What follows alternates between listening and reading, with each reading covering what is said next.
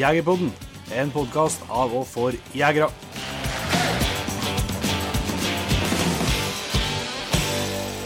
Hjertelig velkommen til en helt ny episode av Jegerpodden. Jeg heter Jon Petter Mellingen. Og jeg heter Jon Ingevik.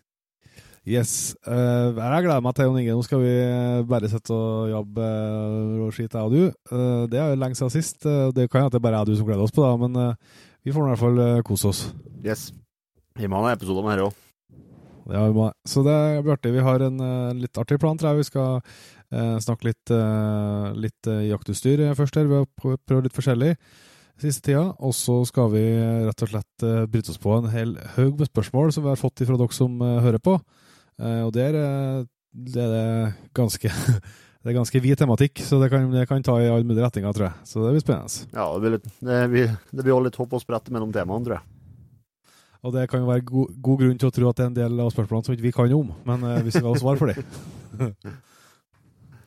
Men før vi kjører i gang jaktutstyrspraten, så skal vi rett og slett innom en veldig artig milepæl som vi nådde denne uka her. Vi har jo, som vi maser om nesten hver vekka, så har vi jo som heter Patreons, som er en mulighet for dem som ønsker å støtte oss med noen kroner i måneden for den jobben vi gjør med Jegerpodden. Et slags, kall det et frivillig abonnement, eller folkefinansiering, eller kall det hva du vil. Det er det stadig flere som har lyst til å være med på, og det er jo vi selvsagt super happy for. Og denne uka her da, så nådde vi 250 Patreons. Ja, det er ganske sjukt. Ja, det er helt utrolig artig, og vi hadde jo tisa det i god stund at når vi nådde det tallet, så skulle vi lett og slett ut med en ny bonusepisode. Ja. Og det er jo en episode som vi har gledet oss. Vi har egentlig vært gjest litt tussig og ikke delt den tidligere, for det var et opptak vi gjorde med en Jens Kvernmo i sommer. Ja, det var... vi diskuterte vel litt før vi ble enige om at vi skulle gi den til Patreons, da. Det var diskutert litt, da. Det var for... den episoden ble ganske bra av ulike årsaker. Mye med stemninga, tror jeg. Ja, men når vi har så mye solide Patreons som er med og bidrar, så er det en fin gest til dem. Ja, flere har faktisk tenkt på etterpå at det er rett og slett et ganske eksklusivt opptak i og med at Jens nå er i Kanada på ubestemt tid. Ja. Så er det å ha stemmen hans på tape på noen som ikke har vært ut før det litt eksklusivt, så jeg vil jo si tusen takk for alle fantastisk gode tilbakemeldinger jeg har fått fra dere Patreons på den episoden. Jeg vet at folk har nesten kjørt over en, for de har flere sånn, delvis. Så det var bra det gikk bra, men det er artig at det har vært god stemning til dere som har fått hørt nå. Og så har vi fått inn masse nye Patreons, så vi tradisjon tro, så skal vi jo si tusen takk til de nye som har kommet inn. Så da tror jeg vi bare starter på toppen på lista der, og så sier jeg på forhånd beklager hvis vi uttaler noen av navnene feil. Det kommer til å skje. Så da sier vi tusen takk til Anne Mette Risberget, Bjørn Løvstad, Brenne, Kato, Kristian Gulliksen, Eirik Kvam, Eivind Skaug, Erik Dale, Espen Helmersen, Gaute Johansen, Gunnar Aavik, Håvard Kjesbu, Jo Erik Rokstad, Johannes Mathias, Jonas Bjørklimark, Jonas Gunnes, Jone Rørheim Kjærland, Kim Ruben Sletten, Kristian Nesser, Kristin Eidem, Lars Flågan, Marius Stille, Marius Iversen, Marius Olaisen, Martin Berg, Martin Gresset, Martin Koa Edvardsen, Martin Svensen, Morten Kleven, Ole Gangstad, Petter Lysaker, Filip Hovde Kjeserud, Pål Edseth, Roger Skjølstad, Ruben Sjøvold, Runar Korsvik, Stian Veggeland, Thomas Fosse, Tommy Eivindsen, Torgrim Titlestad, Tormod Bruse Solstad, Trond Flaskerud, Veronika Sandtangen, og til slutt Vidar Hellås. Så 1000 hjertelig takk til alle ihop.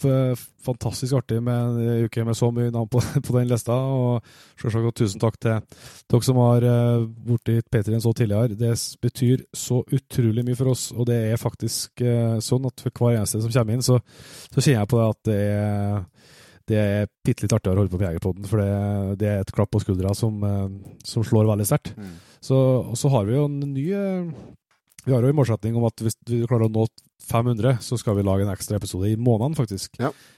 Til bare Patreon, så vi står nå for det enda, så får vi se om vi kommer oss dit, så blir det litt mer arbeid, men det skal vi ta da. Men vi har en annen godbit til Patreons før vi går videre, Jon Inge. Ja, det er jo en jakthøst som har startet på, og som går langt utover til jul og videre forbi også.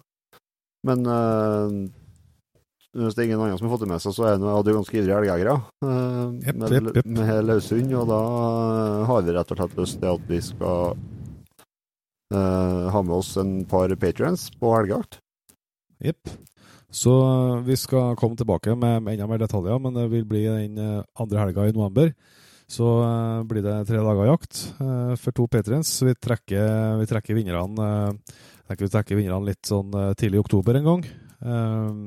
Sånn at den har litt tid å forberede seg på hvis den skal komme litt langveis fra i hvert fall. Så kommer litt mer tilbake til detaljene, så da vil det jo være sånn som vi gjorde på bukkejakta på Oppaker, at vi trekker blant alle Patreons 2 stykker som får lov til å være med hvis de vil, og hvis ikke de vil eller får det til, så trekker vi noe videre til vi finner noen som vil være med oss.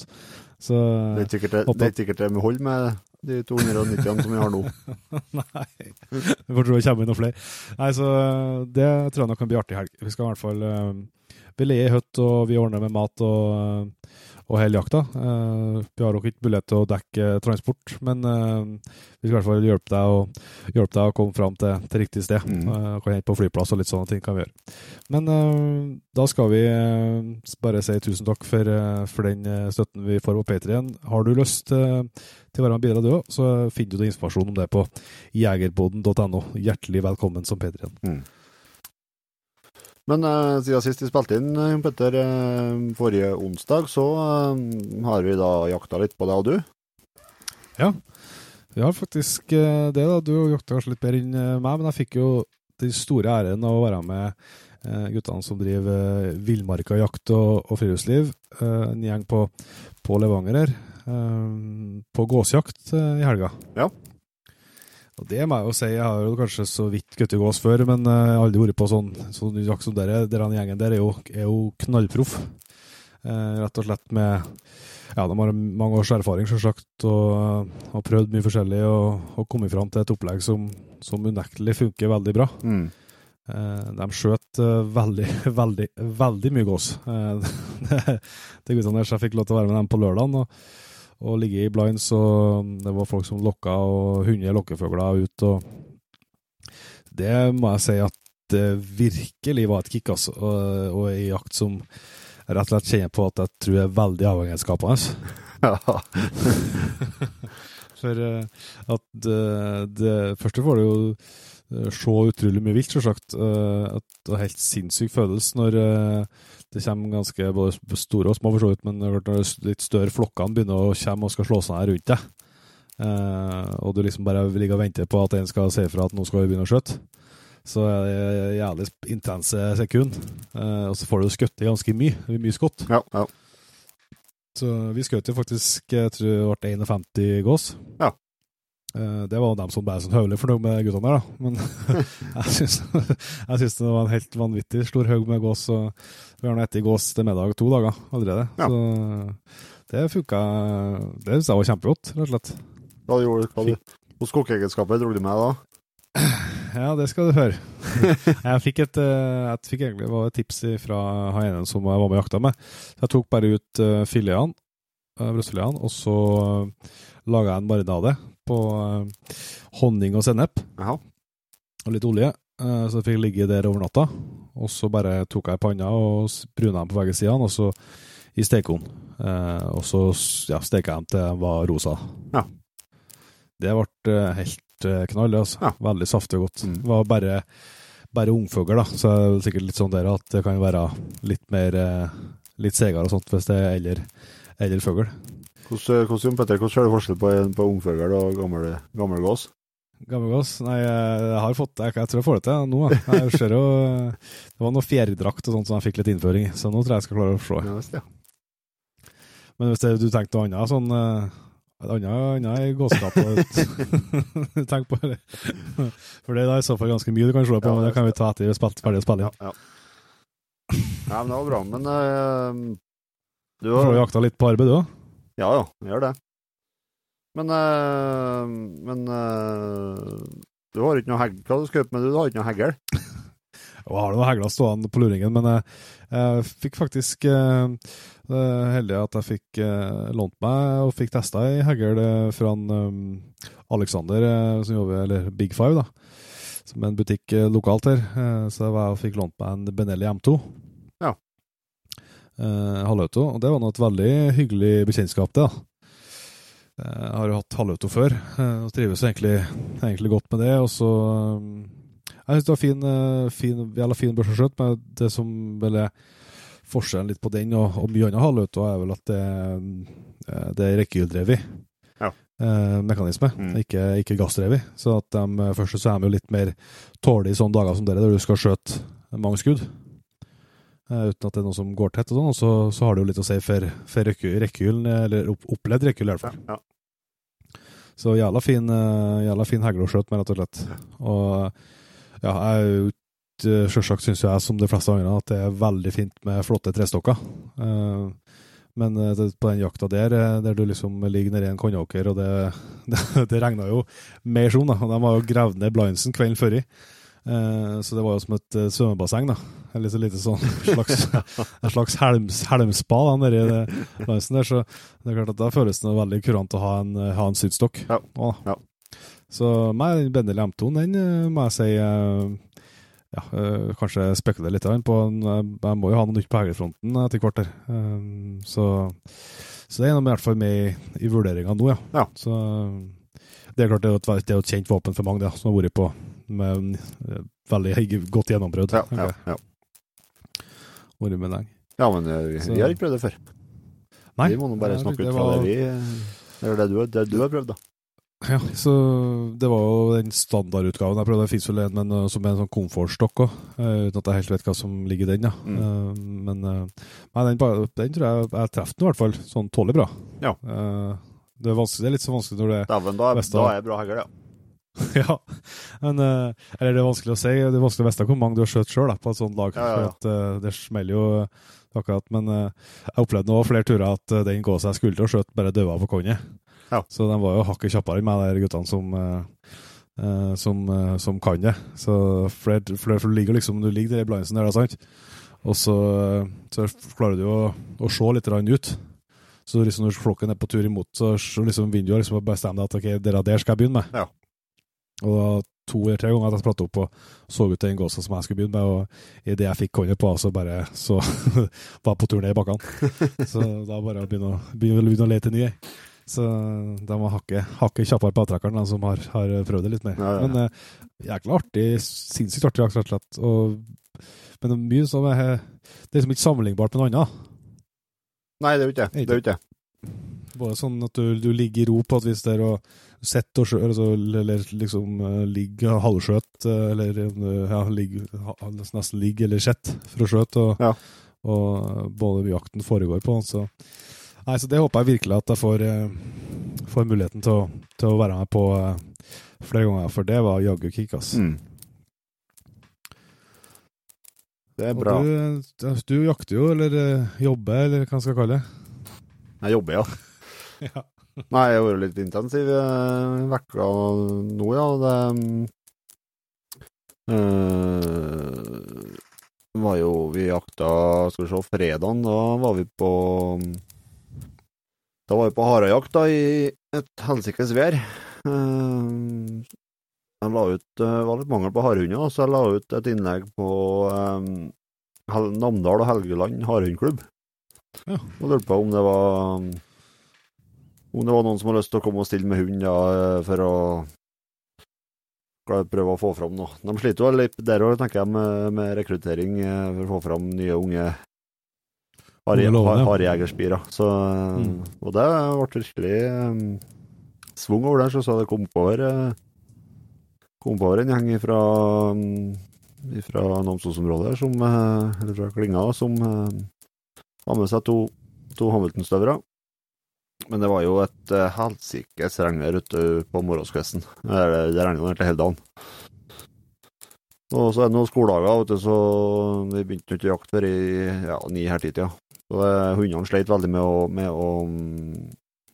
å få vitting til noe, da. Og det her rutinerte harjegere mente at sånn som det regnet på morgenen, så var ikke harjen mye ut og beite heller. Han gjorde fra seg beitinga på kveldstid. Så en assistent som var med, han drever da, som fikk opp harje, men det ble aldri noe, den drog unna, så det ble aldri noe så mye skuddsituasjoner til det. Men det var en fin dag, og kurant for elevene, og ja, det ble noe stolsekk og bålføring, og på losen, så det er ikke det dummeste. Helt innenfor det, så. Og så nå da har vi vært på 2 dager med fuglejakt. I går jakta vi med hund etter rypa, og fikk over en kamerat til meg fra Lierne som heter Olivar Næss, som kom en gårdonsetter, og vi fikk felt ryp for den. Det ble vel 6 ryper i går, ja. Og ei jerpe. Og så i dag så jakta vi storfugl og litt ryp. Det ble jo en skikkelig stor dag, da. Jeg tok med meg 3 av elevene oppi et sånt kjent tierland der, og der var det et tier oppi. Så først var det en av elevene som skjøt seg, som vi fant et lite kull, da, så han skjøt seg en stor og fin tierkylling der. Og så var det en annen, gikk vi videre oppover siden, og så begynte vi å nærme oss liksom toppen av Granskogen, og liksom på tur opp videre mot Rybkjerre og fjellet, da. Så kjente jeg på meg at er det 10 oppi her nå, så må han sette oppi her. Og så har en elev på venstresiden av han, og så sa at han måtte gå ut av Granskogen, og så følge myrkanten oppover, så skulle jeg servere 10 på sølvfat 8. Og så gikk vi kanskje 50 meter, så knekker kvest og full bakke og adrenalin og alt som vet du. Så ser jeg at det går ut en vaksetiur da, og så klemmer jeg på et skudd gjennom en 4-5 kubikkskrani her. Som selvsagt ikke tar da. Og så roper jeg bare tiur ut, at det kommer tiur da ut til han eleven, og han får den jo, for da begynner han å slå seg ned igjen, så da han får den jo rett i fanget og skjøter den på en 8-10 meter, og tiuren lander på fotene hans. Tøft. Så det var jo skikkelig rått. Og så kan jeg fortelle at det var første gangen jeg skjøt det. Oi! Så det var jo ja, fy fager tøft. Jeg har ikke veggen ennå, men en plass mellom 4,5 og 4,5 og 4,8, tenker jeg. Ja. Skikkelig svartbøgel. Tøft. Det var artig, ja. Så ble det noen ryp og jarpi på resten til gjengen også. Det er en givende jobb. Det er veldig fornøyd til nå. Ja. Det er fine dager på kontoret, ja. Rett og slett. Så skal jeg også skjøte inn at på søndagen så gikk jeg jo glipp av nok jervjakt i lag med farsan og brorsan. Det er skummelt å være for langt fra dem siste jeg. Ja, det går godt. Det er jo en hund nå som er veldig rutinert og har god erfaring. En Oryx, han leverer virkelig nå, så på ei uke så har han sleft på jerv 3 ganger, og 2 av dem ligger i fryser, og en han ligger i steinhul en plass, men han kommer vel tilbake når han tørs. Når han på 8 igjen, så. Ja. Ja, det er helt fantastisk. Han har klart å... Ja, det er jaggu på deg steder, altså. Så, det er opp... har på vekking nå 4:30 hver morgen for å se at det kommer nå. Det har kommet noen nye bilder, altså. Det er fortsatt 3 igjen på kvota, så det er fortsatt sjans utover. Jeg stiller av litt der, vet du, når elgjakta begynner nå, for da finner jerven så mye mat i skogen rundt om etter elgvommer. Ja. Så det har noen dager til enda. Det nok fara for at det blir en det, ja. Jeg føler det sånn i hvert fall. Jeg føler sånn sist at hver har gått inn på Facebook, så har jeg liksom sett en ny jerv. så det skjer sånn, ja. Ja, men det er jævlig artig å høre om det han som fikk første føglen. Ja, det er jaggu en premiere som ikke så mange får oppleve. Attpåtil så hadde han en sånn snasenhagl som jeg synes er veldig kul, da. Det er sånn enløperhagl, Beretta, gammel Beretta. Ja. Enløper sånn du bare knekker i hop. Du vil legge i sekken, liksom, ja. Ja. Og det synes andre elevene er artig og greier da, men jeg har bestandig sagt at jeg har liksom sagt et tema at det er ikke noe å kimse med. Har du ett skudd, så bruker du det skuddet rett. Yes. Ja. Det er bevisen i dag, da. Ja. Det er altså det blir jo litt nesten som jeg har i hvert fall hatt den følelsen tidligere at jeg skulle skutte veldig godt med halvauto, men det er bare ett løp på det, men det er et eller annet med svingen på den litt som blir litt lenger og litt annen balanse i. Men de bruker jo ikke det på. De som virkelig er godt å skjøtte, så er det sikkert det er unnskyldning jeg har hatt. Men jeg har derfor følt det sånn. Men vi har jo fått testet litt mer våpen i det siste også. Skittjakt har sendt oss til egentlig til Aspøen Game Fair, ja. Og litt, så vi hadde jo en del demvåpen der. En ny riffel som de har tatt inn, som er et merke som heter Steel Action. Som også en rettrekker, da. Ja. Men litt annet patent enn rettrekkerne som er fra Blaser, som vi kjenner godt, da. Men den har jækla artig våpen, rettrekker, men kanskje mekanismen minner litt mer om en vanlig møsermekanisme på et vis, da. Det finnes sikkert bedre fagbegrep på noe hva jeg har i vokabularet, men jeg oppleves litt sånn, men det er oppspenner på den også, jæklig fin oppspenner, som du egentlig bare skuver rett inn, og boksmagasin, og ja, den vi har fått testet nå, så er jo 3 stokk på 5 lå i synt, så han har de satt på en size V6-er som står oppe her, ikke? En 3-18. Tror du det står på? Det er sånt, ja. Og så en Hausken-demper frempå, så fått i trenlotta så fått skuttet litt med dere. Jækla artig våpen å skjøte med. Blir jo kjapp, eller i hvert fall oppleves som du er kjapp i ladinga, virker som en mekanisme der også, som tåler juling, så det er ikke noe farlig å dra litt skikkelig i sluttstykket. Nei, jeg opplevde jo mekanismen og oppspenneren egentlig, som det satt liksom i fingrene. Det har med at vi er vant til det, men jeg synes jeg opplevde det som et godt våpen, og helt kurant avtrekk. Likte jeg godt også. Jeg synes faktisk at avtrekket var veldig fint. Ja, det er det også. Men jeg må si oppspenneren, den imponerte meg virkelig. Det er jo vanskelig å sette og beskrive hvordan den ser ut, men det er på en måte enden til bolten du trykker inn. Ja. Du skuver liksom rett inn, ja. Så det er klart, det er jo en 3-stokk, og så er det satt på en demper på et langt drømlåtløp, sikkert originallengda. For de kommer ferdig henga. Ja, så den føles jo litt for oss da, som har kappa våpen, så føles den litt lang og tung, men det er jo bare hva vi er vant med, men god balanse og hele pakka, så jeg ser ikke bort for at den der er et merke som kan slå den, altså. For det er jo klart, det er jo en pris oppi her som er vesentlig lavere enn konkurrentene, på rettrekkersystemet i hvert fall. Ja, dere ligger på sånn 25 nå, tror jeg. Ja. Så det er fortsatt et kostbart våpen, så sagt. Det er det jo. Men går det absolutt å sjekke ut det. Jeg har fått skutt en del skudd med, og har trivdes godt med det. Men jeg synes, for meg er det så sagt uvant på flere ting ene det som blir største problemet, da. Det er jo ikke børsa sin feil, det er at jeg er feilkonstruert. Jeg må jo heve kolben ganske betydelig på absolutt alt av rifler jeg har vært borti. Ja. Hvis jeg skal kunne ha noen form for kinnkontakt. Så derfor så føler jeg ikke at jeg får til å skjøte like godt med på bakgrunn av det, da. Men sagt så er jo ikke det er jo det er noen sjølingene som kan ikke, eller noen. Ikke børsa. Eller en annen sak, jeg mener jo at alle bare burde ha fiksa det nå og sagt at fra nå av så bruker vi kikkertsikt til børsa, og det er alt det kolbene må bli høyere, men det er noe av diskusjonen. Ja, alle kommer justerbar. Ja, så for det er i hvert fall dønn avhengig av.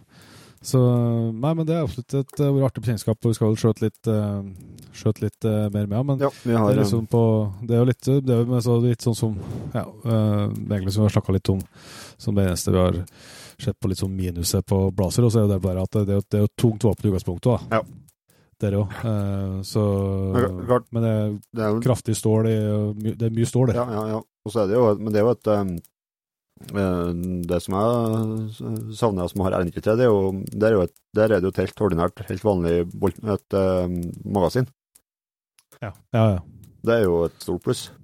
Nei, vi skal ha siste dag på skyttebanen, vi har jo siste åpningsdag i morgen, så jeg skal oppover da og skjøte litt mer med da, før vi sender tilbake igjen da.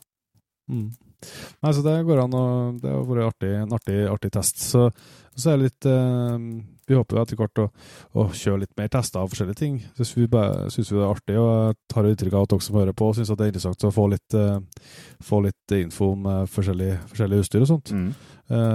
Så det er veldig fint hvis noen har innspill til hvordan vi burde teste på et vis. Altså, nå har vi jo tatt litt gjennomgang her, men burde vi ha gjort noe på Facebook, lage noen film eller et eller annet sånt for å vise og fortelle litt, så bare hvis noen har god innspill til oss der, så det hører vi veldig gjerne på det, og lære av det, altså.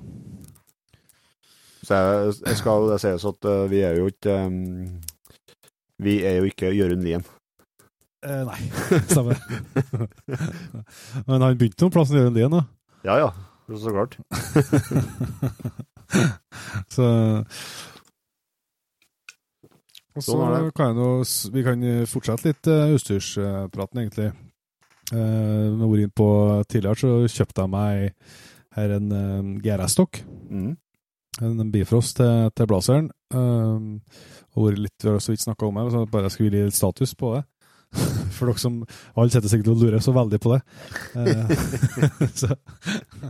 Men uansett så jeg tror nå at den ble stående på, ja. Jeg merker det nå, jeg har fått skjøttet litt mer med hatt meg litt mer på jakt og sånn, så venner jeg er stadig mer glad i den, for å si det sånn. Når jeg ser på banen, så ser jeg at når jeg har suttet og skjøttet mye med der, så opplever jeg at jeg får jeg kjenner så enda bedre rekkelopptak da. Ja. Så for det som jeg har følt litt på, det er jo det som går inn på at for på kjappe skudd så er det mer avhengig av å treffe helt rett med hånda. Ja. Etter du har ladet, for at det er liksom spor til fingrene og litt annet grep inni på en vanlig kolbe. Eller vanlig pistolgrep da. Så, men det som samtidig skjer da, det er at om du taper noen, altså det er jo sjelden det er så små marginer, så sagt det skal sies, men det er noe artig å prøve å se hva han kan få til, så det kanskje taper litt på det, så jeg tror kanskje jeg føler at jeg er enda kjappere på blinken igjen da. Ja. Sånn for at rekkelopptaket er enda bedre. Sånn at du er nærmere blinken igjen, så den tror jeg kan ikke garantere igjen, men jeg tror at den blir stående på for godt den, altså. Så liker jeg så liker jeg sånn liten, det er en pitteliten detalj da, men det er jo dem vi er glad i. Og det vet jeg, det finnes sikkert på flere stokker det også, men det er sånn hurtig utløser, skal jeg si, på reimfeste. Ja. Så det er ikke bare som er fjærbelastet, så kjapt, og det er jeg som bruker veldig mye riffelsekk. Så liker jeg helst på vorensekken, liker jeg ikke å ha reim på børsa. Nei. Når jeg går med den der, for at jeg opplever at reim kan henge seg opp da, når du skal haste litt og få ut børsa, da, så er det tamt hvis den hekter seg fast. Så derfor bruker jeg å ta av reima, men det er en sånn liten detalj da, som jeg liker veldig godt med, er at det er hurtig, for at når jeg da skal ha reima, hvis jeg skal legge en sekken i bilen, så liksom jeg tar det meg veldig kort tid og bare klikke på den der, og så når jeg skal ta dem to igjen, så bare klikker dem av igjen. og så ha rema liggende i sekken da. Så det en sånn detalj som jeg liker godt, og så selvsagt fordelen med det da, det imot sånn som jeg gjorde det før når jeg tok av rema, det at da slipper du at den ligger og klirrer. Ja. Når du skal inn på en loser sånn da, for da er de ikke på børsa. Nei. Så det en liten, men kjekk detalj. Jeg har jo fått sett på at i Asbjørgen, så Gamefaren der, så sendte jeg jo drillingen nedover til Myr Våpenservice. Det våpenspenn som holder på i lag med Jørn Hagemo. Ja, riktig. Han brukte hele 2-3 dager, tror jeg, vært på å sette på en Calix hva heter det? CR2. Kolbehever på drillingen. Ja. Og forlenget stokken bitte litt og sette på en annen bakkapp. Så nå justerer jeg bare på drillingen, en blir jo skremt over å se hvor høyt man løfter når man har muligheten. Ja, det ganske betydelig forskjell, ja. Hvor mye tror du løfter på den, ja? Nei, altså, det er snakk om, det er vel ikke bredda på en snussask, men det er ikke langt unna. Nei. Det er så, jeg har vært skremt, det er altså så mye. Ja. Nei, kinnkontakt er viktig. Ja, det skjer. Det er jo mange som skjøter mye bedre i meg uten kinnkontakt. Sånn at det er jo ikke at det er umulig, men når du først har gjort det vant i hvert fall, å kunne gjøre det, så føler jeg den helt sånn naken, altså, når du ikke får til det. Det som er kjært med den der, jeg er fortsatt spent på å se om den holder, den mekanismen til Calix der, men det er jo kjært, for du vrir bare litt på det kinnstykket for å flytte den opp og ned. Du trenger ikke ha med verk eller noen ting da, for å justere den. Hvis du skal ta av kikkerten for å bruke åpensiktene på hagla, så det er bare å vri på den og sende den helt ned. Ja, men de sker ut en trebit, skal jeg si, fra stokken. Ja. Så det er liksom det mekanismen som man setter inne i kolben som er der greiene. Okay. Det er ikke jeg som har begynt å skøre i stokken der med stiksåren. Det er jaggu sett mørkt på selv, selv om jeg er ikke så verst å sagt. Du har i hvert fall ikke fått lov det, skal være helt sikkert. Ja, men da skal jeg streke på til og med. Du er mye rart, i møte med en håndverker, det er du ikke. Det er ikke overdrivet. Ja, og så har vi jo vært inn på det tidligere i vår, at vi har prøvd litt forskjellige ATEC-dempere. Og den som har vært stående på til meg, det er en H2. Ja. Det er den jeg skal jakte med i høst, så har mot det jeg hadde før, så har jeg jo vært å gått litt opp på lengd og tyngde. For jeg har hatt en mindre og lettere demper før.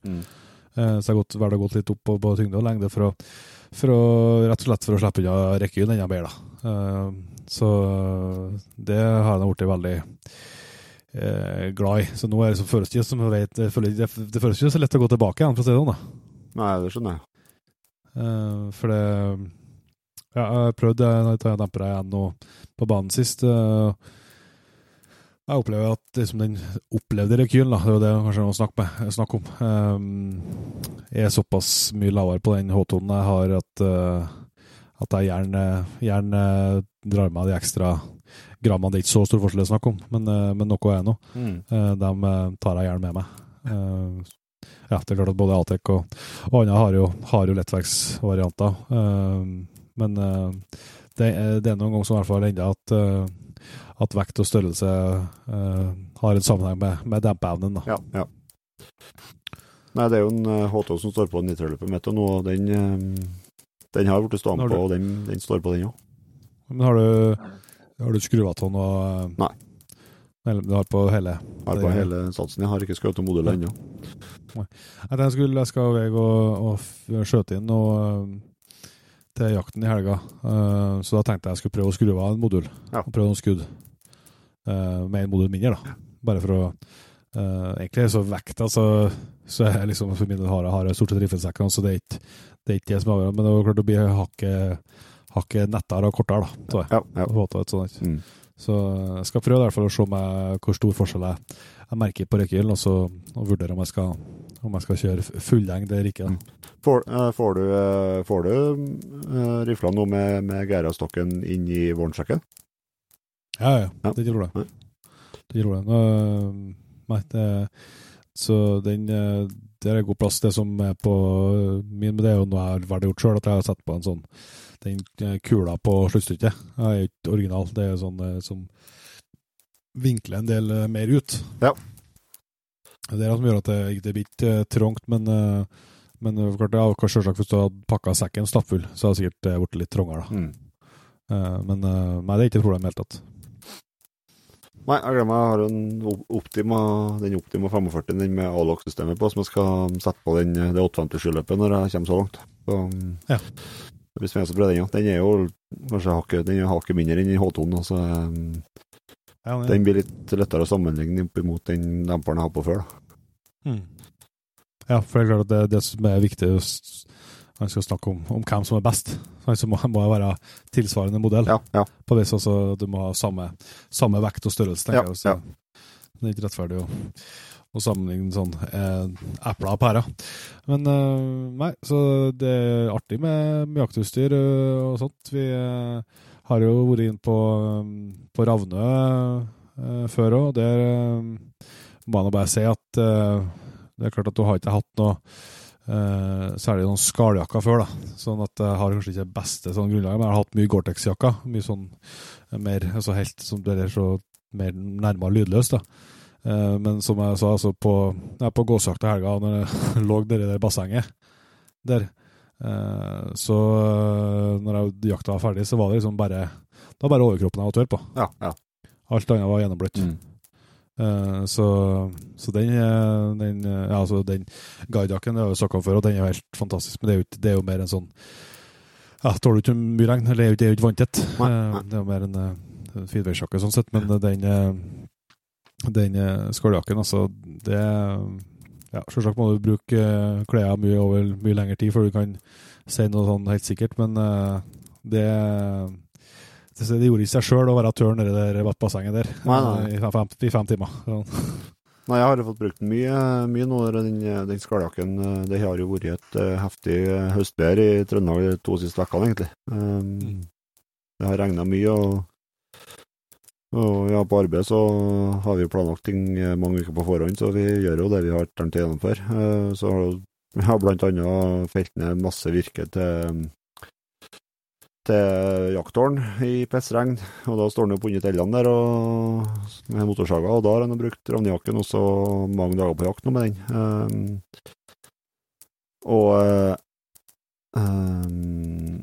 Jeg blir jo å kjøpe meg sånn for at den er også helt utrolig god. Ikke klam på samme måten som andre skaljakker / regnjakker. Så har du jo fått luftemulighetene er jo veldig bra. Og så er det sånne smådetaljer som jeg er ikke fan av borrelåser fram på armene. Jeg er jævla avhengig av at det skal være tett. Jeg vil at det skal stramme over håndleddet. Og de der holder seg. Jeg har gjort det nå i hvert fall. Ja. Når du strammer dem der, så holder de seg der, de drøyer ikke å løsne og sånt. Og så er det jo en drøm da, at du kan trekke liksom ned over hofta og ja, det er sånn, det er ikke anorakk, men det er litt helveis i hvert fall, du kan trekke godt ned om buksa. Yes, for jeg ser jo sånn, du har jo slept hund, så liker jeg nå å bare sette meg på et tu. Ja. Og det er at med den der, så blir du ikke bløt i ræva. Nei. Du kan ha litt for å trekke den her nedover, så det er en kjempefordel, altså. Og så føler jeg ikke den blir klumpet når du trekker den opp lell. Nei. For det er såpass tynt, altså selve jakken er såpass tynn, at det er ikke sånn at du føler som du har en ekstra mage på deg når du trekker den opp, eller? Nei.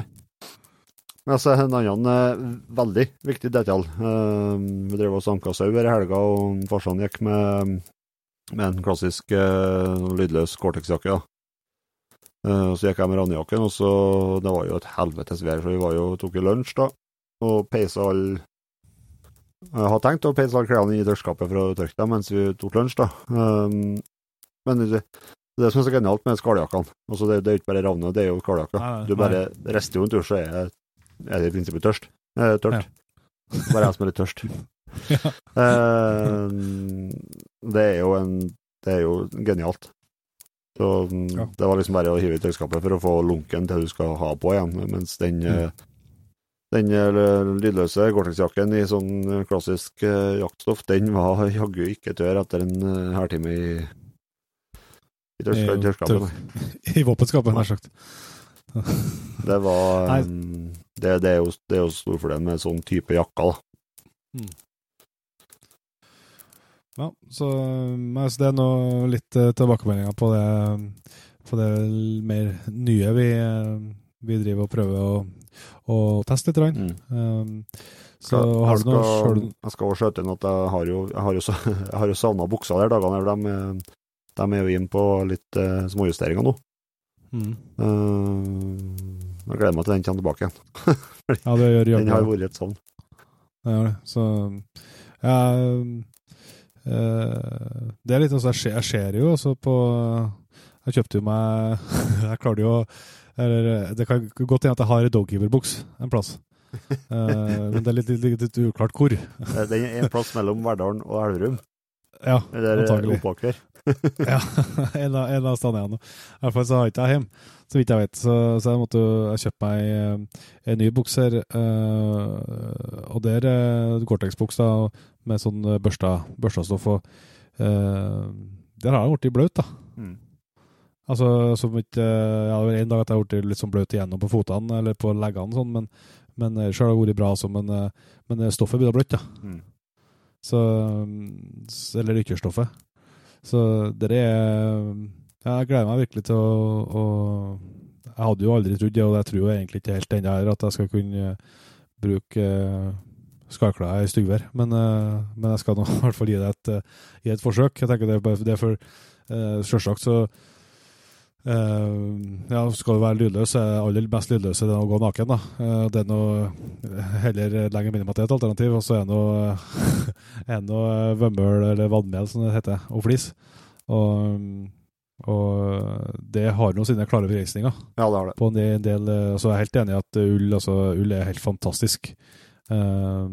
Så de dagene det er muligheter for å gå i bare en ullgenser eller ullskjort eller hva det skal være så gjør det jo det men dessverre så er det noen del dager ikke jeg går da så nei, det skal bli artig å få fortsette å få prøvd utover høsten her og så skal vi innom et litt sånn utstyrstema til som vi får ganske mye spørsmål om og derfor vi skulle ta opp litt også. Vi har jo brukt Jon Inge siste egentlig halvåret, kanskje snart ganske mye tid og krefter og penger, rett og slett, på å bygge opp 2 jaktbiler. Ja. Og de holder jo virkelig på å komme på plass her, og for dere som har hørt episoden vi hadde på liveshowet i Steinkjer, så hadde vi jo med en kar på scenen der, Steinar Westerdal fra Nordvik og Holberg, som vi har forsket på det her temaet i lag med, og i lag sagt med Vallakåpene og Tom, så sagt så er jo litt vi har jo en følelse av at jaktbil er noen ting altså som flere enn bare oss to han interesserer seg for, og så er det liksom ikke noen som har begynt å jobbe noe sånn jobba så mye med det, så at det var litt opp til oss jegerne selv, og det skal det jo fortsatt være selvsagt, men det var opp til oss jegerne selv, og liksom hentet inn elementene og testet og prøvd og sånn, men det er det som Holberg har lyst til å bli jæklig god på, rett og slett, det er jo, de har lyst til å bli knallgod på jaktbil, og det jeg synes jo det er sinnssykt tøft da. Ja. Så vi har jo virkelig fått bygd og tenkt og spekulert og testet i lag med dem, og det skal vi fortsette med. Og det er det er Holberg Auto på Steinkjer, de er jo en Toyota-forhandler, og det er klart det finnes mye bra jaktbiler og mye bra pikker på hele pakka, men i mine øyne så finnes det bare 2 typer biler, og det er en ny og gammel Toyota. Men det skal være opp til hver enkelt å få bestemme. Ja, Men vi har jo havnet nå på Kårskinn, vi kjøpte oss Kårskinn Hilux, det og du, 2012-modeller. For vi er jo avhengig av å ha 5 seter. Ja, de er jo egentlig ganske like. Største forskjellen er vel at jeg vil ha manuellkasse, og dermed havner jeg på en 2,5 liter, som jeg har fått hjelp til å jasse opp litt. Det samme har du gjort med din fancy 3 liter automat. Det svir litt hver gang det der du var på. Nei, det gjør det ikke. Det skjer på, det blir jo helt med. I hvert fall så har vi jo på Valakåpa begge to, med 2 ulike modeller av dem da. Begge har 3 hundbur, men det er litt ulik løsning på oppsettet med våpen og laderom da. Ja, og så har vi jo fått på litt lys og litt stæsj etter hvert da. Nå er det jo Hella Luminator, det er noen 3 stykker fram på en artigtøkskuffanger. Det er jo en sann glede å holde på med det her når du vet at det her lysforskriften har endret seg. Ja, det liksom ikke at det faktisk er lov å holde på med. Lov å være litt svensk og ha 3 fram. Ja, og så er det Hella ledbar oppå et takring. Takrinja og takfestene der det er levert fra Thule. Ledbaren er fra Hella, og så er det arbeidslys som står ganske langt fram, cirka midt for speilet. Som lyser liksom ut til sides. Det er store firkanter LED-lys som lyser veldig spredt da. Som er ment som sporingslys da. I tillegg til de arbeidslysene som står bak på Valakåpene. Ja. Så det skal hvis en kjører forbi noe, hvis jeg eller du kjører forbi noe gøpspår eller revspår eller you name it i vinter, så er det kun oss selv vi kan skylde på. Yes, de må ikke se ut noen. Nei. Nei, så også det kan vi skjøtte inn det at du har jo etter tips fra en Jan Robert i vår, som vi spilte en episode med Jan Robert, så fikk vi jo tips om å sette inn et ekstra batteri i platten, som er koblet til hundkassen, med et sånn skillerelé, sånn at det lader når du kjører, men når du stopper, så trekkes strømmen i kassen kun fra det batteriet. Og dere har jeg jo sånn, før så var jeg altså jeg synes jo det var veldig kult, det var første tanken, og så det var egentlig bare veldig at jeg var litt sånn usikker på behovet for det. Ja.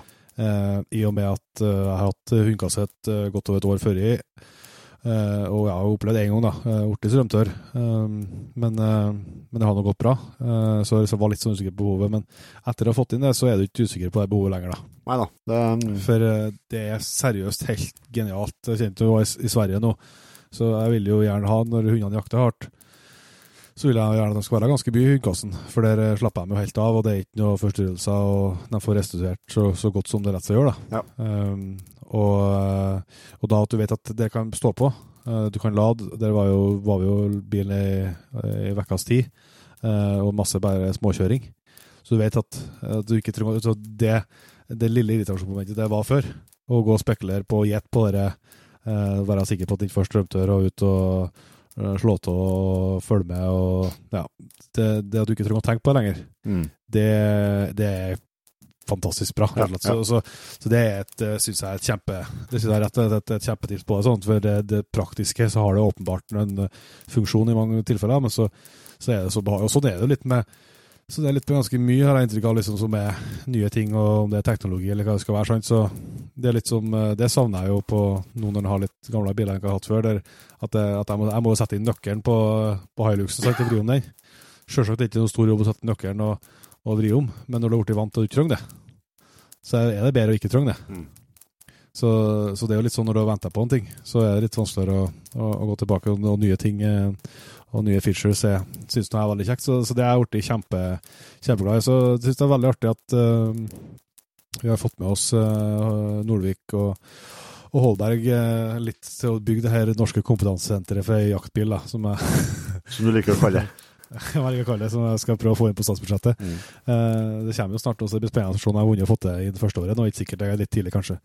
Men, tror du må få på plass en ny regjering før det Borgerkraft. Ja, du har jo kommet i kommunestyret nå, så du kan jo vite hvor jeg skal begynne. Ja. Altså, det er det som er litt jeg synes ikke jeg var liksom at du skulle stjele plass der batteriet også, men det synes jeg ikke, for det batteriet det er jo et fritidsbatteri som alle det som står i campingvognen din. Ja. Og så går det jo kabler da frem til opp til kassen også frem til hovedbatteriet og relé. Og så står det inni et sånt det er en batterikasse i plastaksel, så en trenger egentlig ikke å tenke på det. Nei. Det er som ideen med at det er fritidsbatteri også, at det tåles, altså det er et batteri som tåler å bli ladet ut og ladet opp igjen, bedre enn et vanlig bilbatteri da. Nei, så det synes jeg er et kjempetips, så vi skal nok helt sikkert fortsette å utvikle jaktbilkonseptet, så der er vi mer enn åpen for innspill fra erfaringer til dere som hører på, til tips hva dere har gjort, og hva som har fungert og ikke fungert, og hva dere har tenkt dere. Sånn, så vi har jo noen ideer på blokka enda som vi ikke har kommet i gang med, og så synes jeg at det er et utrolig artig tema, og så er det liksom så jeg synes det er artig å fortelle om, for at jeg vet så godt at i hvert fall hvis du er der uansett, men spesielt sånn som i situasjonen vi er, jo ingen med familie og litt hunder, så du blir så fornøyd med løsningen der at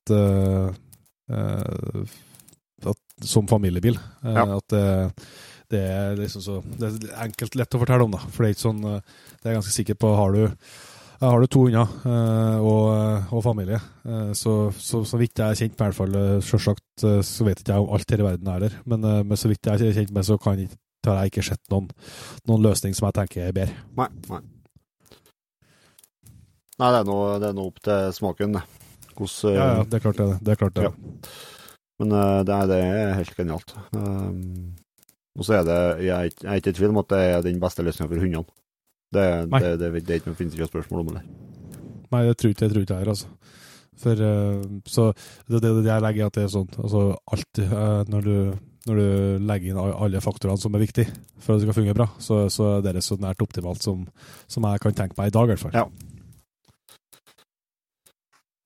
Yes. Nei, nå er det sikkert for leit å høre at vi snakker jaktutstyr, Petter, så vi kan kanskje gå inn på noe annet her nå. Ja, vi har jo fått inn ganske mange spørsmål i flere kanaler her, så vi startet vel egentlig bare litt på toppen, og så det er jo dessverre sånn at vi rekker ikke å svare på riktig alle ihop, rett og slett for at det er for mange, men også er det vi ikke er i stand til å svare på.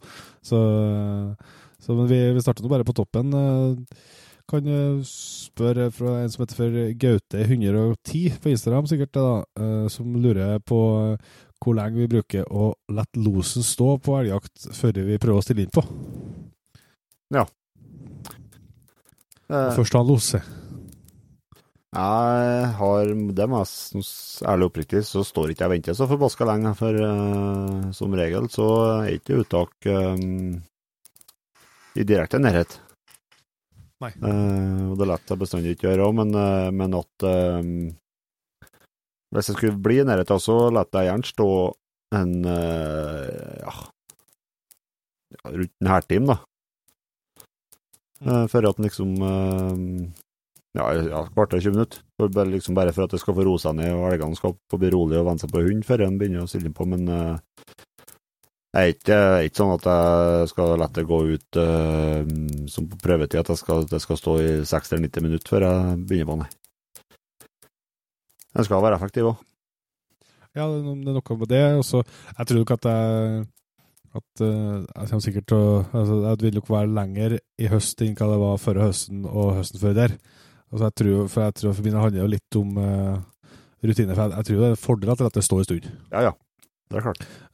Det virker jo absolutt som det, så at jeg har vært litt for heit på grøten i mange tilfeller, tror jeg nå. Men det er litt som du sier, at egentlig så det er veldig ofte så... Det ordner seg som regel selv. Ja, det gjør det, for at det gjerne en herteam 3 kvarter å komme seg hit. Ja. Med litt smyging og gå litt forsiktig og sånn. Så det er det som har vært litt for min del også.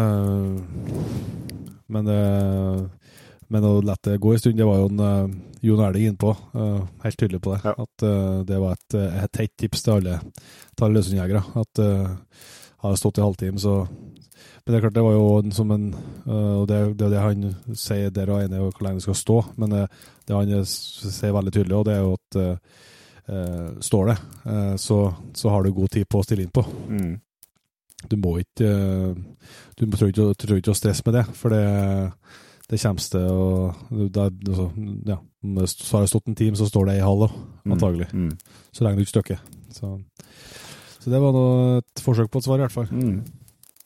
Og så har du en Hagemo 4 og Oksnes Outdoor på Instagram, som de spør jo om det blir noe elgjakt med Jegerpodden i år som premie, og det har vi jo sagt i her episoden, at det blir det. Det blir det, for Patriens bedre trekning.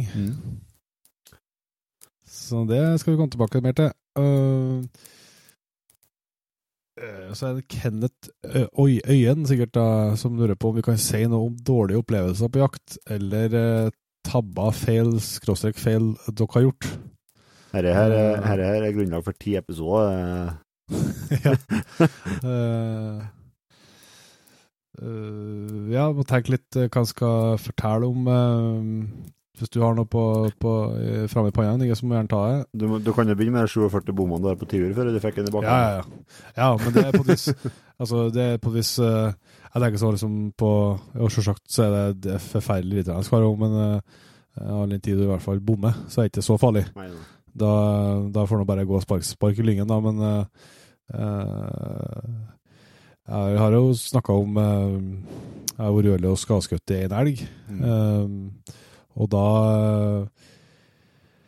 det gikk jo veldig bra. Jeg fikk jo skutt i hjel den ganske fort etterpå, så det ble ikke noe langvarig sånn, men det var jo selvsagt en forferdelig opplevelse mens det stod på, når du gått opp for deg at rett og slett det tilfellet var jo at jeg må kalle at den ble overivelig, om det var blodtåke eller hva det var som kom og gjorde det, men da gjorde jeg en helt åpenbar tabbe med å skjøte på alt for langt hold, der utstyret sa ifra om at det her er alt for langt hold til at du skal skjøte, min gode venn, men jeg gjorde det nå vel. Så det var jo selvsagt trasig mens jeg stod på, gikk jo det heldigvis ganske bra. Ellers så er jo tabba gjør den jo jevnt og trutt,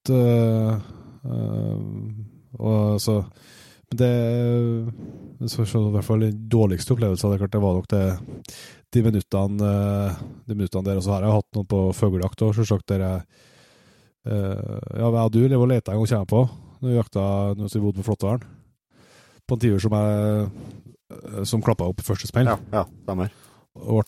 Men klarte liksom å komme seg ut om kanten og ble bort.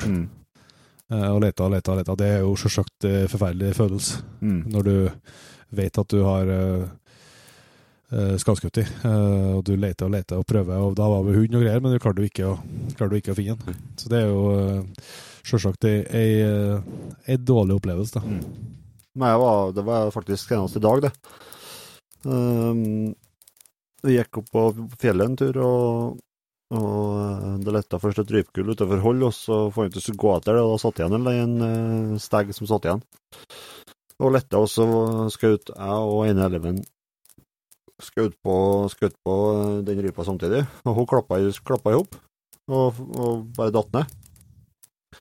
Og så måtte vi liksom komme oss opp på den kollen der hun var, da. Og da får vi se å springe som faen bortover myra, og mot et sånn skikkelig kjett viernerkjær. Der du ser ikke båtene på kjæret, liksom. Nei. Men da var vi for langt unna til å skjøte, da hun sprang jo en par meter imot inn dit, da. Vi sprang da for å prøve å nå igjen, men det gjorde vi ikke før hun forsvant inn i kjæret, og vi lette lenge. Vi var 4 stykker som for å lete i radius på 50 ganger 50 meter. Inni kjæret. Lete en hertime, Det gikk å finne? Nei. Stein bort. Og det er det som er så bittert da, det er å stå og tenke på at enn å ha hatt en hund her nå. Som har liksom funnet i det der på no time, liksom. Så, og det er sånn uggen følelse å gå derifra, når du bare har letet innom og løftet på hver en busk for å se på hunden, og i tillegg så var det noe steinrøys liksom på hunden der også, så hun kunne ha vært litt all vei, men det er sånn uggen følelse å sitte hjemme når du vet at du har treffet og skadet en føgel. Som sannsynligvis kan hende at hun gikk i vei mens vi sto der også. Men det er kjip følelse å sitte hjemme. Og det er jo ikke første gangen det skjer på føgeljakt, spesielt uten hund. Ja. Nei, det er jo ikke. Og ikke siste heller. Så, altså det er jo litt sånn mer sånn dårlig opplevelse. Så selvsagt tabba gjør den jo jevnt og trutt, og det får jo stort sett ikke noe mer konsekvenser enn at det du jakter på berget. Ja. Så jeg hadde jo en klassisk sånn her som jeg nevnte vel i forrige episode, der du har en sånn klassisk, du opplever at du står i en sånn 50-50-situasjon og velger feil. Ja. De synes jeg opplever sånn type situasjoner ganske ofte på jakt. Så det handler nok om rutine da, på oftere å være på rett side av den 50%. Og så har jeg jo nevnt den 20-spiringen som er råttet bort. Den skinner vel, den stjerna der skinner vel ganske klart til meg når jeg tenker på de tabbene som har svidd mest i hvert fall, uten at det ble ikke dramatikk til det, men at en alt for stor elg berget alt for lett. Nei, altså, det har jo vært noe skarskjøting oppe igjen nå, men ikke noe sånn alvorlig greier. Vi har fått igjen de elgene og rådene som er skutt på, de har jo fått igjen liksom samme dagene. Det er klart, det er jo uggen følelse som står på der noen time og sånn, men nei, det er klassikeren når du flytter post eller flytter plass, og så kommer vilt over der du sto. Det er noe Det er noen klassikeren som svir like jævlig hver gang, og spesielt på revjakta med støveren. Det er Det er irriterende, ja. Det er det. Men så skal jeg bare komme først inn på det med dårlige opplevelser. Det kan jeg skjøte inn en ren oppfordring. Jeg som sikkert flest andre jegere som har vært på litt storvilljakt har vært med på ettersøk. Og det er jo aldri artig, og det går ut over jakta og alt sånt. Men når du først er oppe i situasjonen, så prøv å ta litt ansvar og ta litt vare på den som har skutt i. Ikke liksom drive og surmul og peke finger og være tosk, for at det er i hvert fall veldig, veldig ofte så er jo en som virkelig vet hvor at dette ikke ble noe bra, så er det en som har skutt i. Så prøv liksom å i hvert fall backe opp. Det er faktisk på mye jakt her så er en lagsport, og da skal man når man gratulerer når noen har fått felt et vilt, så skal man jo har de å backe opp når det har gått gærlig, for det er ingen som gjør det, men ingen som gjør det vilje. Så for jeg har vært med på noen ganger at jeg har følt at folk har vært litt stygg med den som har vært uheldig, og det trenger du ikke i den situasjonen, da, rett og slett. Det er riktig uheldig, så kan det være nok til at det ikke blir noe mer jeger til noen folk. Så og det er ingen til oss det er ingen jegerstand som har råd til mest jegere. Nei, helt klart. Yes, skal vi se den Fredrik også. Men det er skyene, vet du, Jon Petter. Hva det står? Fredrik? Neb. Neb, ja. Jeg lurer på hva vi har i jaktsekken på elgjakt. Det er litt artig tema, synes jeg. Ja. Du kommer jo veldig godt på episode 3 eller 4 Jegerpodden, der du slo til med å fortelle at du har brukt å ha en posse med knuskdør i bever. Ja. Det har jeg gått vekk ifra. Ja, det. Så jeg er spent på hva som er igjen til den, men nei, du må gjerne starte, Inge. Det viktigste til meg det er knusktørr never. Altså sånn hvite opptekningsposer synes jeg er genial. Og nå tenner jeg opp med det har jeg en Oslo never. Yes. Herøynposer. De har jeg i bestanden vanntett så det er tørt. det er med, og så har jeg med kaffekjel og kaffe, for det er best kaffen jeg får, og det vil jeg ha. Og så er det øks, lappkniv, er det en ullgenser, og så er det eventuelt noe ombytt, hvis jeg vet at jeg ombytt i form av en tynn ulltrøy for å ha på innerst på overkroppen. Så er det huv og votter og batteri til GPS og strips for å sette over, eller sånn klemmer for å sette over spiserøret. Og så er det gjerne et tau og et lite hundbånd for å eventuelt koble hunder. Det er kjempeoppfordring til alle som er på jakt. Færre på Biltema og slå til på, eller noen avstand for den, men slå til på et billig retrieverkobbel veier ingenting genialt å ha i sekken. For det er så radig å ha når du ser med en hund som du skal koble i noen setting, og så har du et bånd som faktisk går an å slippe å ta til børstreimer og styr. Og så er de helt kurant å dra, hvis du skal hekte en fot for å dra elg med, og så er det helt genialt. Yes. Det er et godt tips. Det har vel ikke så mye, det er vel mye av det samme. Jeg ser jo at jaktsekken har jo utviklet seg litt de siste årene etter å begynne jakt mer opp i fjellet. Jeg er hjemme med mat da. Det er jo det er ikke bestandig. Neida. Men det er liksom den basisen, det er jo det som ligger i jaktsekken nå, det som alle tar ut. Det er kaffekjel og kaffe og den opptegningsposen. Og øks og kniv og bånd og strips og sånn. Det ligger der hele tiden. Så er det litt diverse jeg tar med noe da, etter hvor jeg skal hen da. Så det er litt samme, så jeg skal si at vi har utviklet seg litt mer de siste årene etter å begynne jakt mer i fjellet. Etter helgen i hvert fall. Ser du, fra tidligere på elgjakta så har det vært mer sånn, det er jo ikke så langt, det er aldri noe langt fra bil, og det blir ikke noe blir ikke så lange turer sånn sett. Men nå når det plutselig kan bli at du blir en 12-15 timer i fjellet, så er det greit å ha med litt. Men det er jo som du sier, det er viktig, men det viktigste, for jeg er jo veldig glad i bollkaffe, men jeg er ikke så jeg er alt for dårlig på det når jeg er helt på alene i hvert fall. Men jeg bruker bestandig å ha med meg godt med klær. Jeg er jo en fyr som blir gjennombløtt hvis jeg må gå på litt. Og det har jeg gjort for mange ganger allerede, synes jeg, å sette og være bløtt innerst på kroppen og fryse. Det er så unødvendig, for det er så lett å gjøre noe med.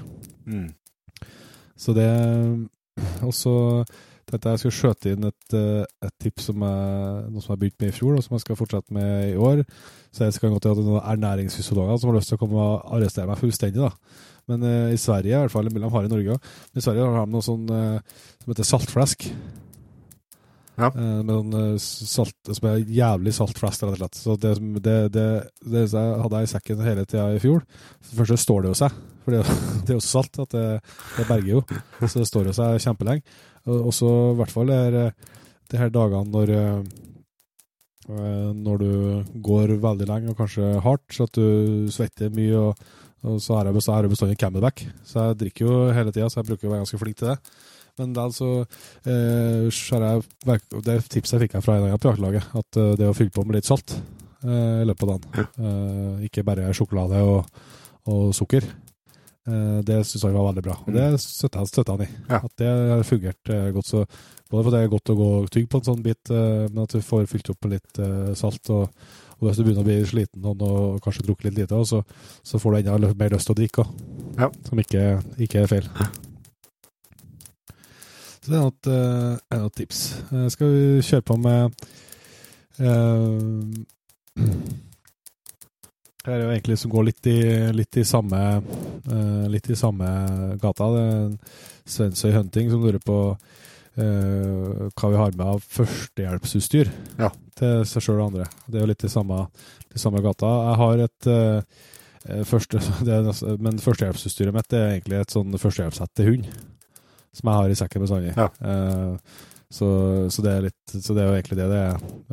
Derfor jeg har det med. Jeg har egentlig ikke, det burde jeg sikkert hatt, og hatt med litt mer førstehjelpsutstyr til seg selv og andre også. Men jeg har noe berget med der foreløpig da. Så det er litt bandasjer og litt sårens og litt sånn, så der ideen er å kunne lappe opp hund såpass at du kommer deg ut frem til bil. Ja. Nei, jeg har et sånt førstehjemsett som er vaskhet, som en liten sånn. Den veier jo ingenting og tar jo liten plass. Så, som jeg stort sett har hatt i bilen til nå, og eventuelt hatt med på gøypejakt har hatt med noe. Men nå ligger den fast i sekken, og da er den ment til folk. Det er ikke på grunn til meg selv. Jeg får sikkert bruke for den selv for et siden, men... Jeg banker i bordet. Ja, gjør det. Jeg satt best gjort. Nei, men nå handler det om at jeg har med meg 10-12 elever hver dag nå ut i skogen, nå, som har ansvaret for, og da er det kjekt å ha det der i sekken. Klart det. Altså det er jo noe helt sikkert, eller absolutt burde tatt mer seriøst. Ja. Det er ikke det. Så kan vi... Ja, du har jo en Oksnes Outdoor igjen som har spurt om gode treningstips på fuglehund. Da tror jeg vi skal svare veldig kort med at du skal høre de episodene med de gjestene vi har hatt med, Ingvar Røsjø og Ronny Pettersen og Ester. Så hvis du hører om dem, så tror jeg du får bedre tips der enn til oss. Det er ikke farlig å si. Så er en kjent kar da for min del, Tor Yngve Lindgren. Han lurer på største opplevelser på jakt. Han hadde for så vidt han hadde stor opplevelse på jakt i helga. Ok. Hadde bjørn på 50 meter. Ja. Og i Sverige jakthelg. Ja, visst. Og hun tok ut bjørn framfor dem. Ja. Og kom med. Men hva er de største opplevelsene, Inge? Du vet jo, det er fortsatt det er mange, vet du. Men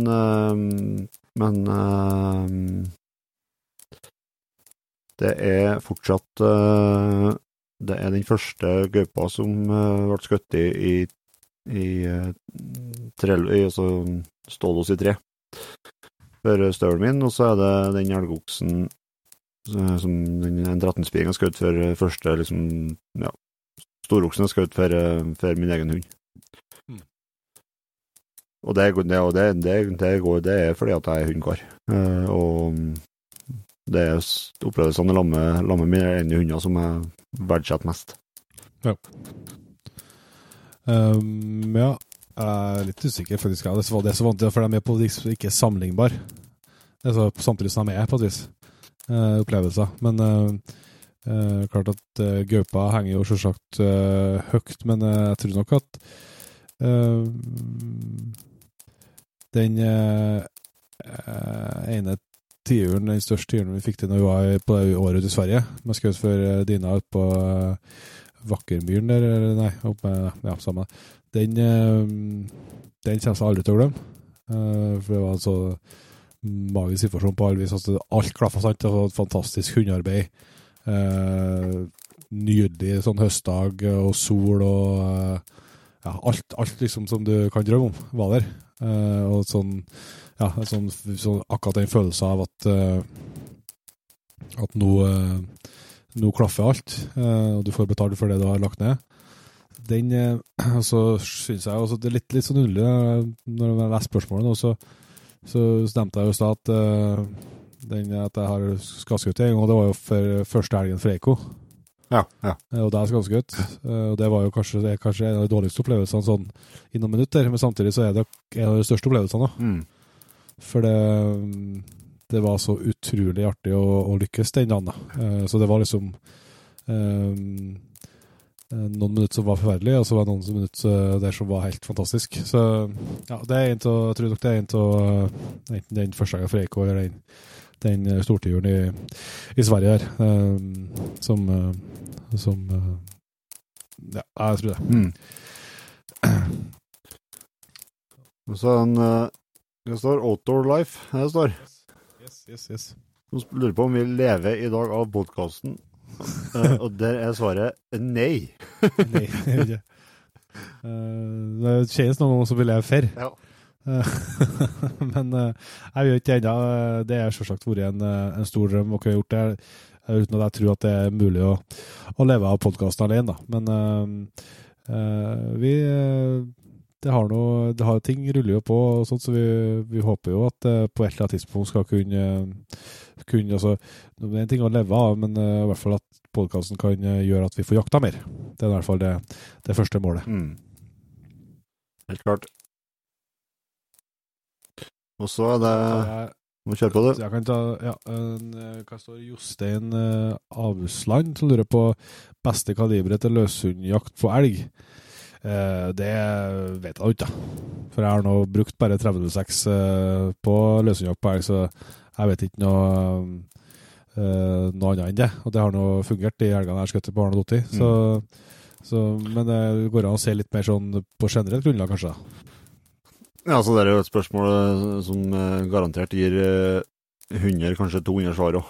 Men som han spør oss, så vil jeg tro han spør etter vår mening, og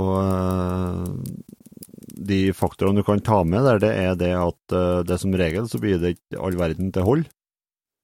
Det er gjerne litt kvest og kvast i veien. Og så vil du gjerne ikke at den eventuelle kula skal gå gjennom eller vinke det dyret. Og jeg vil gjerne at elgene skal stupe i første smell. Jeg jakta til å begynne med, med 300-låt. Nå har jeg 9-3, og så har jeg jo fått til et 857-løp nå, men jeg sverger til 9-3 til løsendjakta. Det er jo for at det som du sier, at kula er tyngre, så tåler litt mer av kvest og småtteri, og det så, samtidig som man har mindre fart. Ja. Sånn at det er klart, det går nok en del gjennom med nitro også. Men det er i hvert fall mindre fart på kula. Så det er ikke tvil om at det er jo faktorer som... Men altså, det som er litt sånn... Det som han spør om det beste, altså, for det er ikke tvil om at all kaliber som er lovlig på elg fungerer jo på løshundjakt. Ja. Selvsagt, men jeg har jo gledet meg litt til å prøve børsa di i 857. Ja. For jeg har lyst til å prøve noe kaliber. Ikke for at, som sagt, har alt i 30-6, det har noe bekka det, men det er artig å prøve nytt og få nye erfaringer. Og så kan du se det som det er jo det blir jo mange ganger liksom skjedd. Jeg synes det roer seg nå, men det er jo, du får jo ofte blikk på at herregud, så stort kaliber og liksom at det er slakta og sånn, men det jeg synes er stor for det med nitre, det er at det er ikke noe fart, og det er en tung kul som ordner liksom et høl, uten noe mye blodtress og kjøttødeleggelser. Det synes jeg også hjelper på. Ja. Men det har ikke noe med løsendjakt å gjøre, det er jo kaliberet, men nei, altså 80% av elgene skjøt, det er fra 30 meter og ned. Så at jeg har liksom ikke bruk for en langholdskaliber. Du har jo et langholdsskjøting, men det er ikke har du bruk for alt. Ja. Det er klart, men ikke til løsendjakt på elg. Nei, så det ja, det tror jeg det svaret skal komme, egentlig. Men det er et spørsmål med 1000 svar. Alt etter kan du spør. Yes. Men jeg tror de faktorene du trekker fram, det får du høre mange ganger. Ja. Skal vi se, så er det OH Stokke det står. Ja, så lurer på om vi har prøvd drivjakt med hund, type basset, dagsdrever, etc. på hjort og rådyr. Og det har vi nå. Det har jeg vært med på siden jeg var 14 år. Varsan, ivrig rådyrjeger, og har jo ikke så mye gjort oppi her da. Har vært med og prøvd det også, men på rådyr så har vi jakta massevis med først dags, og så basset av Petit, basset Griffon Fendén først, og nå basset Fov da. Og det er jo styggartig, rett og slett. Givende og lettvint, og ja, krever egentlig ikke så mye terreng, og bare dra med seg dyrene ut, og nei, det synes jeg er stekfin jakt. Helt klart. Så brannsag. Han lurer på når neste episode gjest kommer, og den hører du på nå. Den tar vi fort og gærlig. Altså, frøken Sandtangen lurer på hvor mye tid bruker dere på trening av hund i løpet av året, og hvordan trener dere? Yes, du kan begynne, gjør du. Ja, akkurat hvor mye tid, det vet ikke jeg, men jeg kan jo si litt om opplegget som jeg har gjort i år. Så fikk hundene fra jakta ferdig, sluttet å jakte sånn i tidlig desember med hundene mine da. Så fikk de ganske rolig i januar og februar, og begynte å røre litt mer på dem i mars. Så kom april, og litt sånn kickstart der, med litt trening før i påska, og så gjennom hele påska ble det ganske mye trening. Og så etter påska så sprang vi med dem, både jeg og fruen, og da er det sånn type 5-6 kilometer på hver tur da, og så springer vi kanskje hva kan jeg skal si da, fra 3 til 6 ganger i vekka med dem. Da frem til sånn midten på juni, under halvdelen av juni, så begynte vi å kjøre kickbike med dem. Litt lengre turer og litt mer fart. Da, jeg tror sånn, det er summert opp, så tror jeg at på dem i år så hadde jeg kanskje ikke jeg da, jeg og Milda til sammen, så tror jeg vi kanskje var på sånn, plass mellom 70 og 85 mil, tenker jeg, på kickbike. Og så på slutten her på slutten før båndtvangen da, noen turer med firehjuling. Litt lengre turer. Og så har jeg prøvd i år, liksom, uten at jeg vet om det har noen effekt da. Men det har gjort litt sånn mer i år at jeg har stykket opp treninga litt sånn, for at det begynner å bli litt mer mengde. Så jeg stykket opp sånn at vi kjører dem ganske hardt i første vekka 3 dager, andre vekka 4 dager, eller ikke andre vekka, men første perioden 3 dager, så var det en pause, og så 4 dager, og så var det en pause. Litt mer sånn for at å prøve å replikke litt hvor jakt det da. Ja. Sånn at for det er sånn det utover høsten, at de går knallhardt i noen dager, og så er det pause. Ja. Og så har de knallhardt, så jeg prøvde å gjort litt mer det samme på treninga, uten at jeg vet om det er en god idé, eller om det har noen effekt da, men vi har i hvert fall prøvd det i år, og så har jeg jo siste årene jeg ser det egentlig litt som hundtrening, men siste årene så har jeg jo vært over til Sverige litt tidligere på august og slept på grevling, og så har jeg passet på prøvd å få 4-5 slepp fra båndtvangen oppover i Norge og frem til elgjakta startet i Sverige, og så har vi fått en uke på elgjakt i Sverige, og da når vi kommer nå til 25. nå, så har vi ute og kjørt kickbike på dem nå etter jeg har fått kvila i vekka etter Sverige-turen, men jeg var ute og kjørt med dem nå i går da, eller før dagen, ja, så de er i bra form, ja. Ja. Dæven, det var artig å kjøre kickbike, kjørte over i økker eller ja. Det er så inn i faen hva jeg gikk, så de er jaggu de er bra strekk på dem nå, ja. Men det må jeg jo si, for jeg hadde føglehunder, og da var ikke jeg liksom like seriøs på dere, men de synes jeg var mye enklere å få i form da. Ja. For at det har jeg vært nøye med alle hundene da, at jeg lette ikke dem legge på seg noe mye og sånn. Nei. Jeg vil at de skal være sånn jevn vekt gjennom, så jeg må prøve å få opp dem litt igjen etter jakta, for de kan jo bli vel mager da, men prøv ikke at de skal ikke være feit i april liksom. Nei. Så jeg prøver å gjøre med føglene, men da var det mer sånn at føglene fikk være løs og springe litt, og så kom 20. august du kom inn og trene, eller kanskje litt før med de taksteringene, og så da fikk du alltid trene dem godt nok i form til at jakta. Altså, på meg virket som de var så mye lettere i god form enn hva du får til med en spisshund. Ja. Der er du mer avhengig av å holde det litt mer gående. Annen fysikk og lettere kropp. Og de er generelt lettere. Fortsett, ja.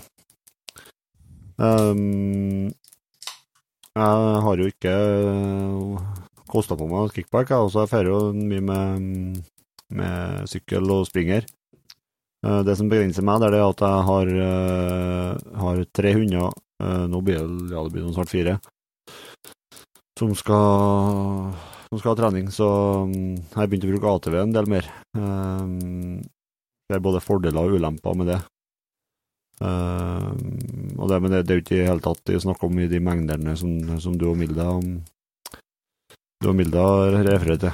Det ene går på at jeg har en frue som gjerne vil gå tur med hundene, men ikke med 3 og 4. Nei, det er forståelig. Ja, det er egentlig jeg veldig glad for. Så det går mye på en del på firhjuling og litt sånt, og skiturer utover vinteren og våren. Men jeg kjører jo litt mer kjører litt hardere fra vannfangen og frem mot jakta nå, og nå er det litt sånn dødtid på støverne, dessverre. Nå er egentlig alt fokuset på å få jevnt hund i form til elgjakta. Så nå er det bare blir litt sånn småturer med støverne, og så er det jevnten som har alt fokuset nå fra 20. august, og ja, egentlig ut til elgjakta er ferdig, så blir det noe litt sånn kombinasjonsjakt da, utover da, men sånn fra 20. august utover så er det jevnten som har fokuset. Ja, jeg tror at neste år så skal jeg ta også gå over litt tidligere fra kickbike til firehjuling også. Ja. For å gi dem enda litt mer sånn litt mer belastning på litt lengre turer da. Så skal jeg prøve det så er det litt sånn firehjuling, hvordan du gjør det med firehjulingstreninga, hvor du har hundene. Når jeg har kjørt nå, så har jeg bare hatt det kjørebandet liksom hekta det i vinsjen fram. Ja. Og det har jo egentlig fungert veldig bra. Det er litt sånn knot når hvis de vil surre med noe annet, eller de har mer frihet da. Ja. Når de er fair sånn. Så det er klart en jævla fordel med litt mer sånn oppsett, der du får dem på siden av ATV-en. Har litt mer kontroll på dem og sånn. Ja, så er det litt med treningsmulighetene som du har hjemme med. Altså, hvis jeg skal sykle med hundene, så må jeg hive sykkel og hunder i bilen, og så må jeg kjøre fort halvannen og 2 mil for å komme meg på en grusvei som jeg bruker å trene på. Ja. Det er fordelen med firehjuling, at da kan jeg faktisk fære hjemmant og styre hundene så de springer på den grusrekka utom asfalten. Ja. For de tør ikke å ned hjulet på firehjulingen, så de holder seg på siden av firehjulingen ut på den sandrekka som er utom veien, og i grisgrendte strøkene her så er det ikke noe problem med glassbrott og sånt etter veien heller, så det er ikke noe farlig å lette dem springe der. Den store ulempen med firehjulingen er at jeg blir jo i ræva form selv. Ja, det er store minuser, selvsagt. Og det er litt med samme kickbike, altså du får jo litt trening, men mot springinga så er det jo langt mer begrenset. Jeg tipper du får mer kanskje inn på en sykkel, eller det gjør det nok. Ja, jo da. Så nei, jeg har blitt veldig glad i kickbiken, altså. Det synes jeg virkelig. Så det er noe absolutt tips det. Hvis vi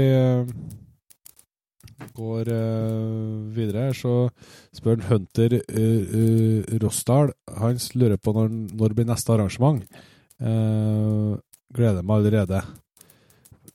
Så spør han om. Og det vet ikke hva man tenker på neste Jegerpodden live. Men jeg har ikke sagt det til deg, Jon Inge, men jeg tror vi skal ha noe Jegerpodden live kanskje i januar-februar en gang. Ja, det er ikke for best da. Ja, så det blir et eller annet på vinteren der, tror jeg. Men det får vi komme tilbake til. Du må få veste om det først, i hvert fall. Og så har vi jo sett dato for neste års Aspøy Game Fair. Det har vi. Det blir helga 2 og 23. august. Ja, det skal være. Det stemmer det. Så det er bare å sette på et stort rødt kryss i kalenderen til den helga der. Så hvis det var det du tenkte på Hunter i Rosdal, så er det som blir datoen da. Yes, og så er det skal vi se hva var han nå? Der ja.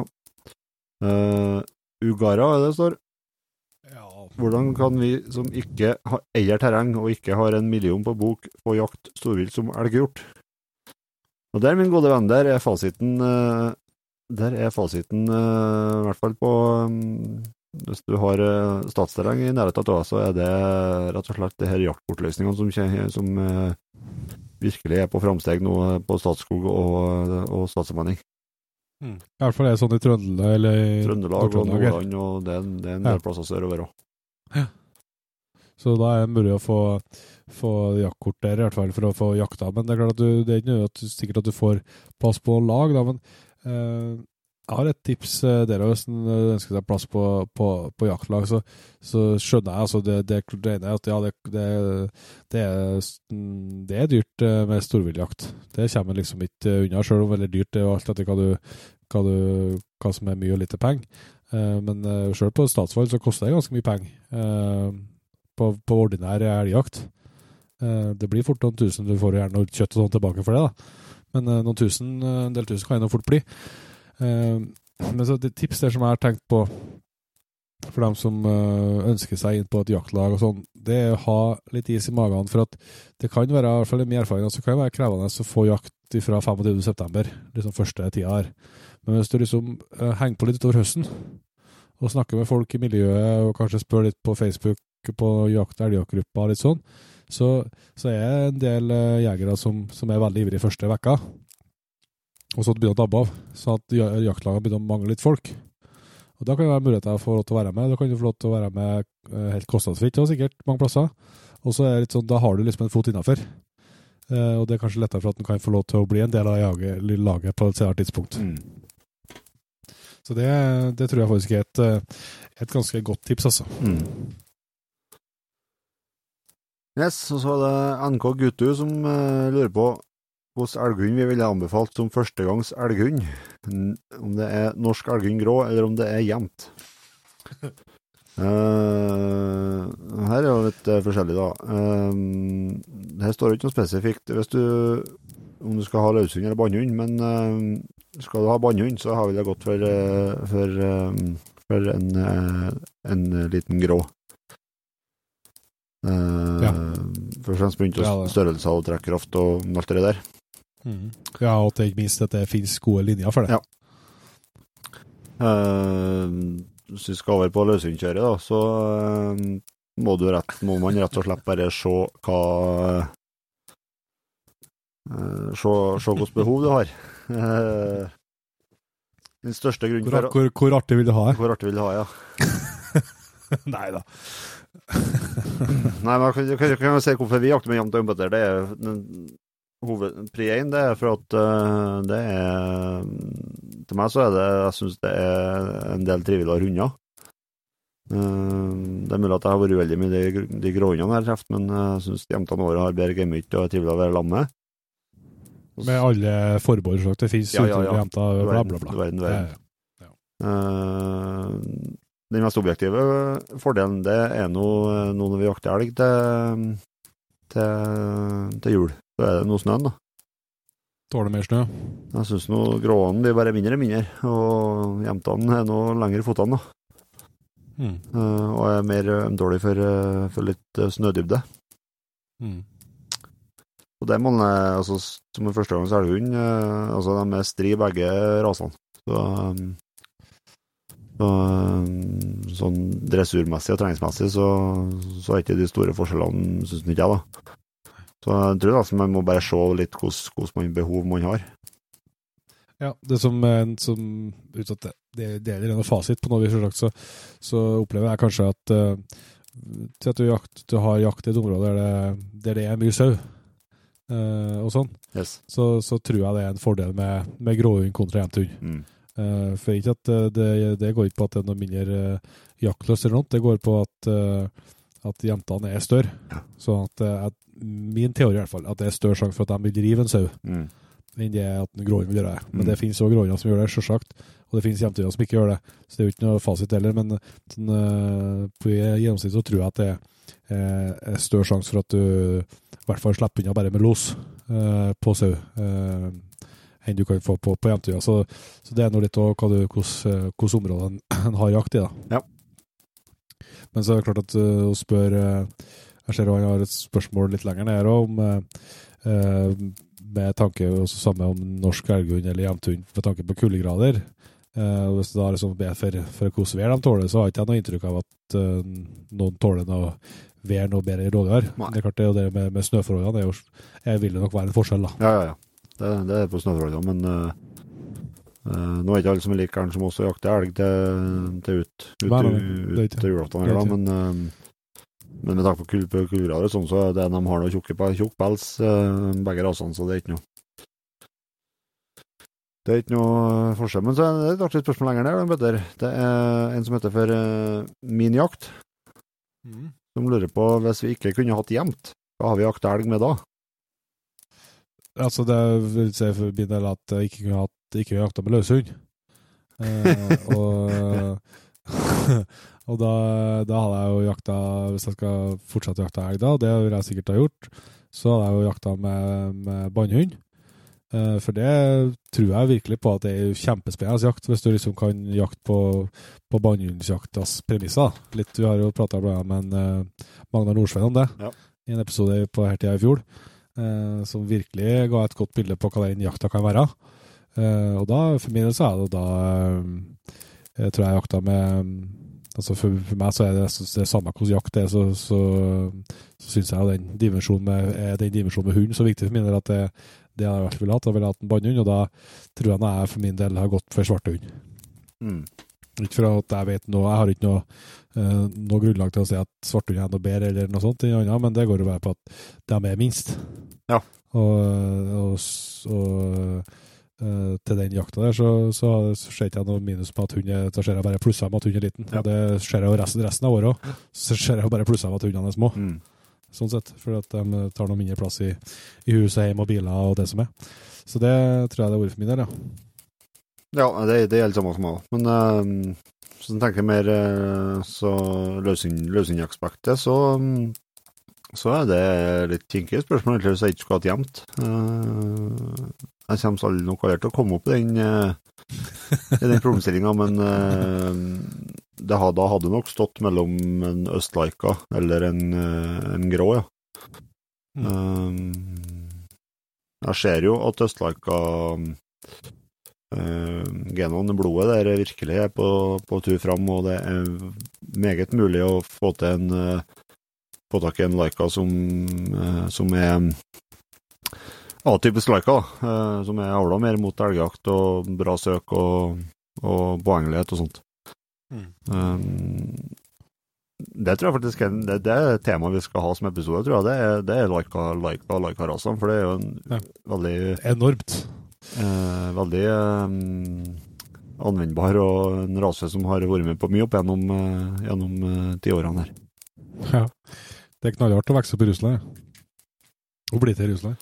Men bare skjøtte det at det er en jaktform på elg da, som jeg ikke har, som er så vidt prøvd, men aldri har lyktes med, men som ser helt fantastisk ut, selvsagt. Det er jo det her lokkjakta oppe i fjellene og sånt. Eller ikke bare i fjellene, men mye av filmene har sett sånn på det. Jeg har filmet til Robert, som er helt eksemplarisk på den jakta der.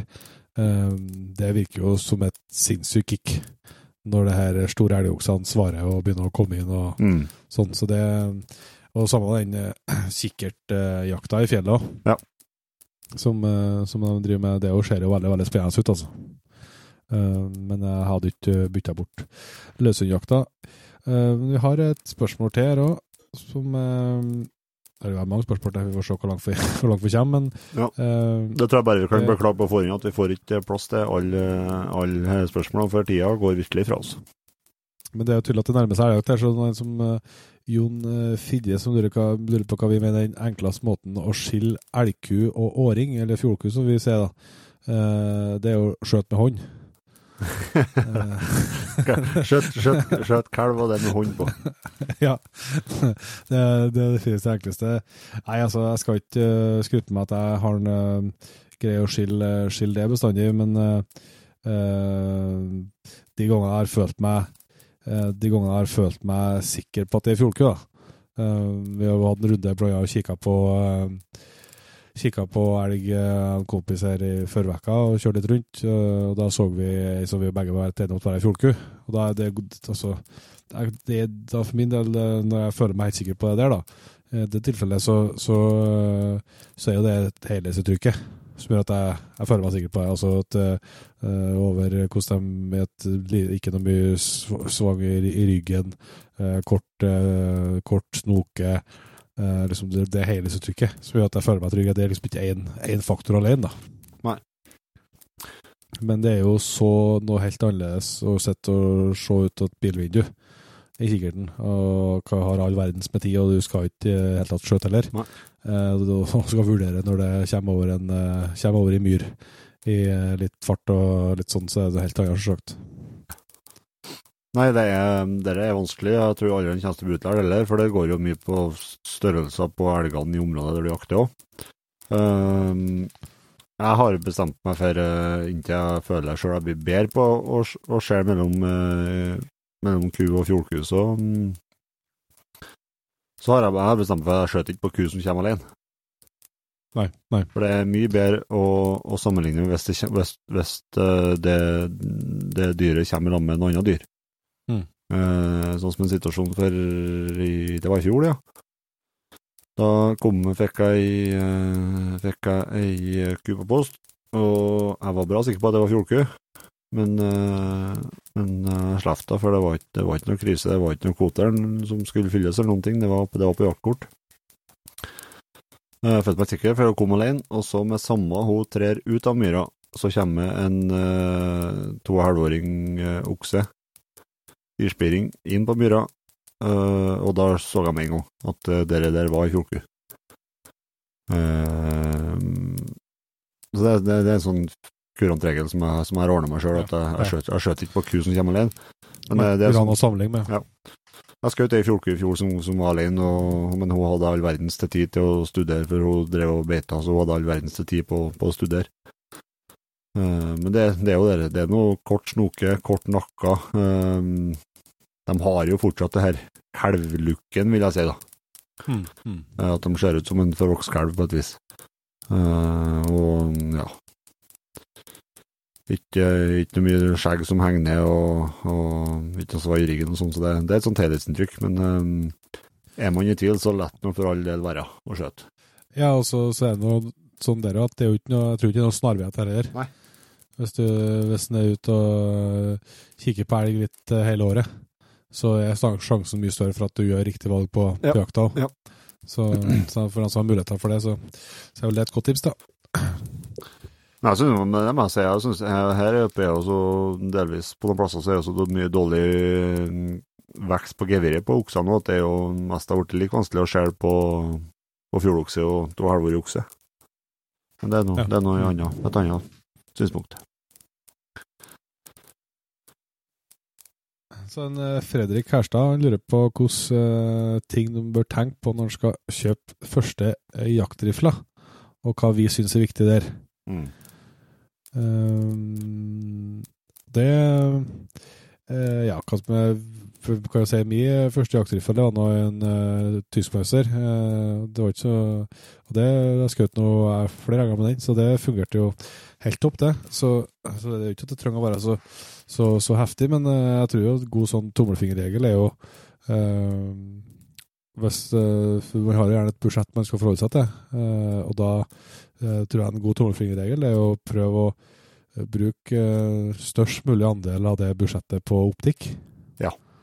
Altså i stedet, hvis du sier at du har 15 000 du kan bruke på børs, så velg heller i børs til 6 000 eller til 7 500 og legg 7 500 i kikkerten.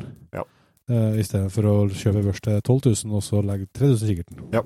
Det tror jeg du blir mer fornøyd med da. Ja, og så er det er en hel verden av forskjellige ulike rifler der, men bruk i hvert fall tida på å fære rundt og få kjenne på våpnene. Det tror jeg også. Kanskje få testskjøtt med noe skudd hvis du spør noen på banen som har Makan-børs eller noe sånt. Bruk tid, ikke gjøre som en innføtter og handle på impuls. Bruk tid og finne et våpen du er fortrolig med. Yes. Og legge av penger til både til damper. Det er kjempe... Og mest mulig penger til optikk. Den er vel så viktig som selve rifla. Ja, for at det er for... Jeg tror hvis du liksom kikker på riflene hvis du tenker sånn, fra kanskje det billigste, jeg vet ikke hva det billigste du kan komme ut på, men sånn, det er rundt kanskje 5-6 000. Hvis det nytt man ser på. Så kanskje sånn 5-6 tusen du starter på, og så går det oppover med sånn. Det er i hvert fall min påstand at jeg tror ikke det skiller så mye på riflene i den prisklassen der. Om du velger til 10 eller om du velger til 6, jeg tror ikke at det er så store forskjeller, men klart du sier få med seg en demper, det tror jeg det er veldig viktig. Det er større sjanse for at du blir fortere litt god til å skjøte, og koste på seg det tror jeg ikke koster mye, men å prøve å få det til å passe så godt som mulig med en gang, få hjelp til det på butikken. Og det finnes jo kolbefrøyer som du har, går an å koste på seg, eller så går an å ha en enklere variant som det er bearproof, som du bare bruker, som du bare med borrelås og plastikkapp. Har det på blazeren, ja? Yes, så det går an, så det koster ikke så mange kroner, så at du får så at børsa passer. Og så et tips sånn bent ut av det er jo å sjekke brukbarkedet. Yes. Fordi at det varene vi snakker om er liksom rifler og optikk, det skal så sinnssykt ut og slitt ut det. Det skal så mye mer inn hva den jevne jeger er i stand til å få til. Så lenge det ikke er slått sunt på et vis, så skal det så mye. Så det å sjekke ut der og faktisk se, ok, hvis jeg har 10 000 eller 15 000 eller 7 000 eller hva jeg har i budsjett, og se hva du kan få på brukmarkedet, så tror jeg fort du kan bli mer fornøyd. Men selvsagt så er det jo noe eget med å kjøpe noe som er helt nytt. Ja. Jeg vet jo det, men det er i hvert fall et tips da. Yes, og så er det noen som er det LM Fransen det står. Ja, jeg lurer på om vi har prøvd Kulu-klær, Kulu sine klær, og om vi er fornøyd med Ravnø. Det siste har vi jo for så vidt svart på. Yes, Kulu har vi ikke prøvd. Jeg har ikke egentlig vært kjent med det, merker jeg før i tidligere høster. Nei. Så jeg vet ingenting om det. Jeg har vært inn på nettsida og kikket, så det vet ikke jeg noe om. Jeg har ikke prøvd. Om vi skal ha en episode, lurer Ola Beltsvik om vi skal ha en episode med hundejakt på rådyr, det skal vi. Det er på plan litt lenger ut på høsten her. Så har vi har jo hatt en episode med Rune Hedegaard som gikk på en del på rådyr da. Ja, med drevjakt. Og det ble også litt snakk om hjortejakt på hund en episode her for noen uker siden. Og så lurer en Robin Kjørsvik på favoritt-riflekikkert. Oi. Det er ikke så forbaska enkelt da. Kan jo starte med, så jeg har nå bare en riflekikkert, og det er en Zeiss V8 1-8. Kjempeglad i den, og helt åpenbart. Den gangen jeg kjøpt, og det er jo grunnen til at jeg har noe fin hegl i dag, det er jo for at jeg bytta inn hegla for å få råd til kikkerten, pluss noe kikkert og noe montasje, så jeg pantsetter jo mer bare huset som berga når jeg skal kjøpe det inn. Men jeg er kjempeglad i, og da den gangen stod det for meg mellom den og en Swarovski Z8 med deg 1-8 der også, og antagelig så går ikke an å se forskjell, tror ikke jeg da, på den der, altså det er så bra, samme kan du velge. Men i mine jo akkurat der og da, så opplevde jeg at 16 var hakket vassere for i mine var men det tror jeg ikke er noe fasit sånn sett. Men så det er noe kanskje, men så har jeg jo fått kikket litt på Blazer sin 1-7 også. Og den må jeg jo si at jeg har fått veldig godt for. Det er et eller annet med helheten på den kikkerten knyttet til zoomen og hvordan rødpunktet oppfører seg og sånt. Selvsagt noe for oss som er Blazer-fanboys da, så er det selvsagt noe med IC-muligheten for å gjøre at rødpunktet slår seg på når du spenner opp børsa og litt sånne faktorer som jeg liker veldig godt. Og så har jeg jo en sånn forelskelse i den Swarovski sin, som er da, hva er det? 0,75 til 0,75 til 6. 0,75 til 6 med bare rødprikk. Ja. Den har jeg ikke skutt i med den da, så jeg har bare sett på det gjennom i butikk, men den synes jeg jo virker også veldig, veldig fin da. Spesielt til den jakta som du var inne på Stein Inge, med at stor andel av elgen vi skjøt i hvert fall da, er fra 50 meter inn, så jo dere på vis nesten som en aimpoint da, eller som et rødpunktsikte, men der du faktisk også kan zoome når du trenger. Yep. Så den jo en favoritt sånn sett da, men det veldig, veldig godt fornøyd med det jeg har. Nei, jeg må si jeg har ikke noe sånn favorittliv-kikkert. Det kan jo si det som nå har jeg med opp da 2,5 til 15. 56, det selvsagt en alt for stor kikkert til mitt bruk på elgjakta, men den veldig kjekk på alt annet. Med at jeg kan skru opp såpass mye på størrelser. Men lell ha muligheten til å gå ned på 2,5. Veldig lyssterk kikkert, og et veldig kurant rødpunkt, for det et kors som er opplyst. Føler at det blir mer presist enn en prikk. Jeg liker det veldig godt, det. Kan jeg si det som kan jeg si jeg har fått veldig sansen, så det her superzoom-kikkertene da, alle V8 og Z8 da, og det at du har så vidt spekter da. Swarovski har jo en som går 1,7 til 10, det tror jeg. Det opp til 12, og ja. Nei. Og vi på tynnhus her. Men i hvert fall det her superzoom-kikkertene som opp til 8 gong, og så det jo å finne den kikkerten som til sitt bruk, men også, du har jo masse bra merker nå, vet du.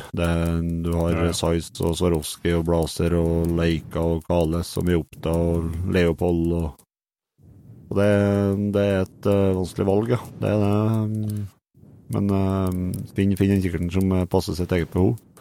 Ja, da tror jeg veldig mange vil få en opplevelse med, altså det skjer som det går litt, skjer som det i hvert fall i mitt høy, da har jeg ikke statistikk å følge opp her, men jeg har et inntrykk av at hvis du går noen år tilbake, så ble det jo veldig populært med store trompetene, tubene liksom. Ja.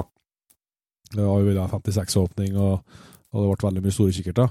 Og så føler jeg for at jeg ser en dreining med at flere og flere begynner å sette pris på det å kunne skru seg ned til en da, eller ned, så, og det tror jeg jo landet gror jo igjen. Så at det flere elgposter nå som der du ikke kan strekkholde med mer enn 60-70-80 meter enn det var for en del år siden, det tror jeg nok er tilfellet, så at da, det å kunne skru seg ned, det jækla fint. Men vi må bare kjøre på videre. Vi kan se litt på Facebook, det har kommet mye spørsmål da. Ja. Der en Trond Egil Bjørke som lurer på beste kombihund for å jakte det meste. Der må du begynne litt, Jan Inge. Du var jo inne på Leica her. På Leica her, ja. Tysk jaktterrier. Ja, det kan jo jakte mye flere med. Dags. Forster. Ja. Det liksom hva som ligger i det klart, og så jo om en vil ha en kombihund, ja. Ja, det jo det som skjedde igjen, at gode kombihunder, i personlig mening og erfaring at det blir som regel litt det beste på alle. Altså du får en som sånn elvgod på alt, men du får ikke noen topphund på noen ting da. Nei. Det noe... Da det likere å ha to. Ja, og se hva du skal, altså det jeg føler for min for eksempel, og del av året så var det artig å ha en hund som hadde jakta mer enn bare elg også. Men samtidig så vet jeg jo hvordan det har vært når jeg har slept hund og jeg har sett 7-8 på jaktlaget på post, og så blir jeg revlos eller blir jeg jaktføgel eller hva det skal være, så det ikke noe det er ikke noe kjekt, rett og slett da. Så det jo det som er utfordringen. Og så Erik Hammershaug, han har lagt inn en liten graf her som lurer på hvordan vi skal få med ungdommene på jakt. Den grafen er rett og slett hyggelig å se på. Det ser jeg jo tydelig her at det liksom fra 15 til, altså det klart det korte intervallet her da, men hvis den trekker helt tilbake til 12 for så vidt, så er det en nedgang på den delen av jegerstand som under, fra 20 til 25 år. Og det er ganske tydelig dipp egentlig fra 2016 da. Eller 2016-2017. Vi har jo snakket en del om rekruttering, Så det er jo enig at det er vårt ansvar å få den andelen. Første er jo, tenker det er to sånne hovedretninger. En er å få flere folk til å bli toppen på drakta, flere folk til å ta jegerprøven. Og der tror jeg det er mye tiltak som kan gjøres, og vet jeg at Jeger og Fisk gjør en god jobb også, men jeg tror sånn som nå da, når et eksempel da, ikke treffer ungdommen da, men sånne ting som at gutta på tur er tilbake. Ja. Så og som viser jakt på TV-en. Så det når ut litt bredere sånn. Det tror jeg kan være positive tiltak liksom, for å fylle på og få flere folk til å ta jegerprøven. Og så podcast om jakt, kanskje det hjelper? Ja, det kan jo i hvert fall kan jo bidra litt. Eller kanskje det som er årsaken til denne gangen. Ja, tok bare fy faen, det ble litt men så er det jo så er jo det ene å fylle på i toppen og få flere til å ta jegerprøven, og så er jo hva vi i Jegerstand samlet sett da, klarer å få til med den utfordringen med at 50% av jegerprøven ikke kommer seg ut på sin første jakttur. Det er klart at hadde vi fått den til å være 70%, eller 80 eller 90%, så hadde den grafen sett helt annerledes ut. Så det er jo å få med folk ut og invitere med og legge til rette for at folk får sjansen til å bli hekta, rett og slett. Nei, det er jo litt som ble sagt i forrige ukes episode, at et elgjaktlag står ikke og løfter på hatten nå og sier hei og velkommen inn på jaktlaget vårt. De er det lenger imellom.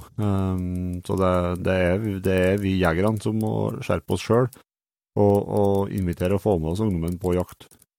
Gjerne kanskje før de tar jegerprøven.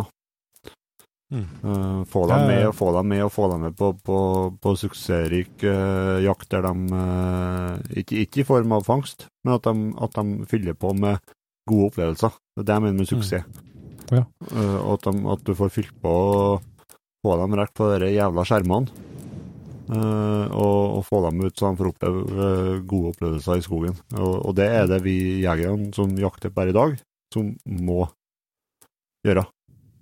Ja, så tror jeg sånne ting sånn, du kan gjøre sånt med hvis du har et terreng, om det er på elgjakt eller rådyrjakt eller harjakt eller sånn, det spiller ikke så stor rolle, men se at du har et terreng som ligger sånn til at du har mulighet til å ta med hvis du har en unger på skolen ja. Eller i barnehagen, ja. At du har mulighet til å innvide og si at hvis dere vil, så kan vi få til en dag i september eller oktober til dere kan få komme og være med, og så blir det kanskje ikke den råeste jakten, men liksom det å ta en for laget der da, hvis mange av oss har gjort det, så hadde nok det ville gitt effekt da. Ja, så er det kanskje er det ikke de første ukene nå, første 14 dagene med jakt, om det gjelder både fuglejakt, hjortejakt og rådyrjakt. Men altså, sesongen er jo lang. Når du føler at du er fornøyd med jakta, om det er fugl eller hva det nå er, så ta nå en dag litt senere på høsten da, og ta den ut. Ja. Så det var noe forsøk på det, og så er det et tema som vi skal stadig komme tilbake til, tror jeg, for det er viktig for at vi skal kunne fortsette jakte alle opp, så kan ikke den andelen der rett følge at også, og så selvsagt er det noe med pris og tilgjengelighet og sånn, og så er det noe som vi har snakket om så vidt før i podcasten, og som jeg av og til kjenner på, og det er jo at i dag i episoden her så snakker vi masse om jaktutstyr og det er gjerne ting som koster veldig mye og sånn, men det er et jævla viktig budskap at sånne som oss som er veldig glad i jaktutstyr, og så kommer vi stadig tilbake til at du må ikke ha alt som koster veldig mye for at du kan både lykkes veldig godt på jakt og ha det veldig artig på jakt. Og det er ikke sånn at hvis du hadde snakket med Jon Petter og Jon Inge 14 år, så hadde vi ikke det vi har i dag. Det har vært en prosess over mange år, ja. Der du stadig velger å prioritere i den retning. Men det er ikke nødvendig. Du kan ha like bra med utstyr til noe helt annet priser. Så det er et selvsagt viktig poeng også, og at jakta kan gjøres av grunneiere og statsallmenninger og alt sånt kan kanskje gjøres enda mer tilgjengelig for de yngste. Sånn at, for det er klart at det spesielt på kanskje storviltjakt, så det er klart det er stor forskjell for en 25-åring kanskje midt i etableringsfasen og betale 7-8 tusen for helgjakt kontra hva det for en godt voksen jeger som er godt etablert og tjener gode penger. Yes. Kloke ord. Neste fråga, Petter, den skal jeg sende over til deg, for dere har du greie på. Det er en Philip Hovde Kjeserud som lurer på hvordan det kan ha seg at de store merkene og butikkene innenfor både våpen, optikk og klær har råd til å gi bort saker og ting for en mangfoldig 1000 kroner til dem som sponser. Men på store messer så kaller de messetilbud når de setter ned en jakke fra for eksempel 599 til 5649. Ja, det er et godt spørsmål. Det, Philip. Kan jo først se litt stikk høl på en sånn ballong da, at i sosiale medier så kan du jo få inntrykk av at det er veldig mange som er sponset og får utstyr og sånt. Så vet jeg det at en del av dem som ser ut som de er det, de er ikke det. De later seg som er det. Og uklart for min del av hos grunn, men det er jo noen som gjør det litt sånn, at jeg i hvert fall prøver å gi litt inntrykk av det. Men kanskje har de fått en rabatt eller sånn, så at det ikke er så heftig som det kan se ut som. Og så er det jo sånn da at det som har med markedsføring å gjøre har endret seg, og det kan jeg sitte om i 3 timer og prate om. Men hovedlinjene der da er at tidligere sånn, så hadde vi veldig få kanaler, og det var ganske enkelt måte å få ut budskapet sitt. Nå er det en enorm jungel av kanaler, og det er reklamebudskap absolutt overalt. Da kan det være vanskeligere for merkevarene som er avhengig av å markedsføre seg for å få solgt, og nå gjennom. Og det å da bruke folk som kanskje har litt større troverdighet, eller har mye følgere, eller hva det skal være, har gjort det populært da. Og så er det litt sånn uklart hvor effektfullt det er. Men grunnen til at de kan gi bort det her da, som sagt så gir de ikke bort, tror ikke jeg, så mye som man kanskje kan få inntrykk av. Det er det første, og så det andre, men av og til så skjer jo det. Og da går det på at man tenker jo rett og slett regnestykket sånn at ok, hvis jeg gir bort den her, så får jeg solgt så mange, og det er en pluss i boka.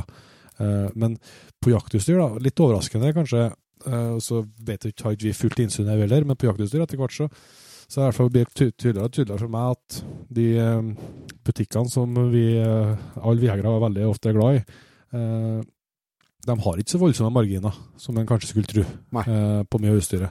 Sånn at det at de setter ned en jakke på 500 kroner på tilbud, det er klart at det virker ikke så mye, så virker ikke som en så stor prosent, men det kan være veldig ofte en overraskende stor andel av den potensielle fortjenesten som en butikk eller merkevare har på varen sin. Så selvsagt med noen unntak, nå finnes det veldig gode marginer på, men kanskje spesielt på en våpen og optikk, så tror jeg at vi hadde mange av oss vært sjokkert hvor lite man kan tjene på å selge et ganske dyrt våpen. Jeg tror nok og det har jo sett tydelige eksempler på at en del av faghandlene og sånt, de har jo begynt å gå litt dårligere, og nå har jo dessverre gått konkurs, det er slett fordi at de har ikke den lønnsomheten som kreves for å overleve da. Sånn at jeg tror ikke at det er markedsbudsjettene, altså at man gir bort det med dem som velger å sponse og sånt. Jeg tror ikke at det er det som trekker opp prisen, da, for å si det sånn. Men absolutt et kjempeinteressant tema, og vi har jo snakket mye om det, vi og Inge før, i hvert fall på privaten, og den her det er rundt sponsing og herre, og vi begynner jo å komme i posisjon selv og prøve å være ganske sånn bevisst hva vi sier og gjør der, og sånn i grove trekk så har vi takket nei til det aller meste av forespørsler vi har fått.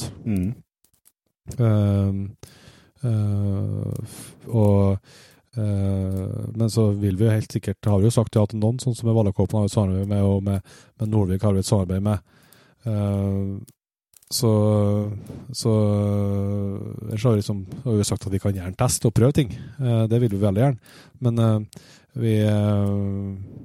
det er litt sånn vanskelig for at vi har liksom tenkt som så at vi må kunne være helt ærlige i podcasten bestandig.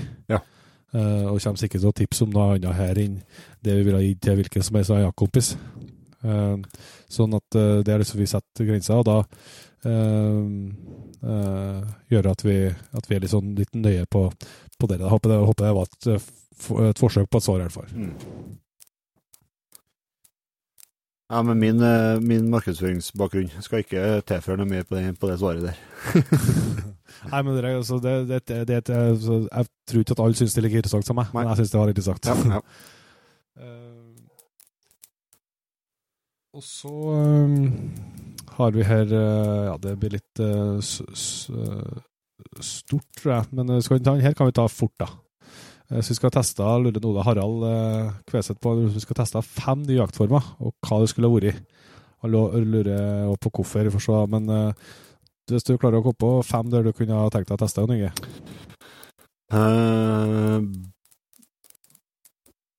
Brølejakt på hjort.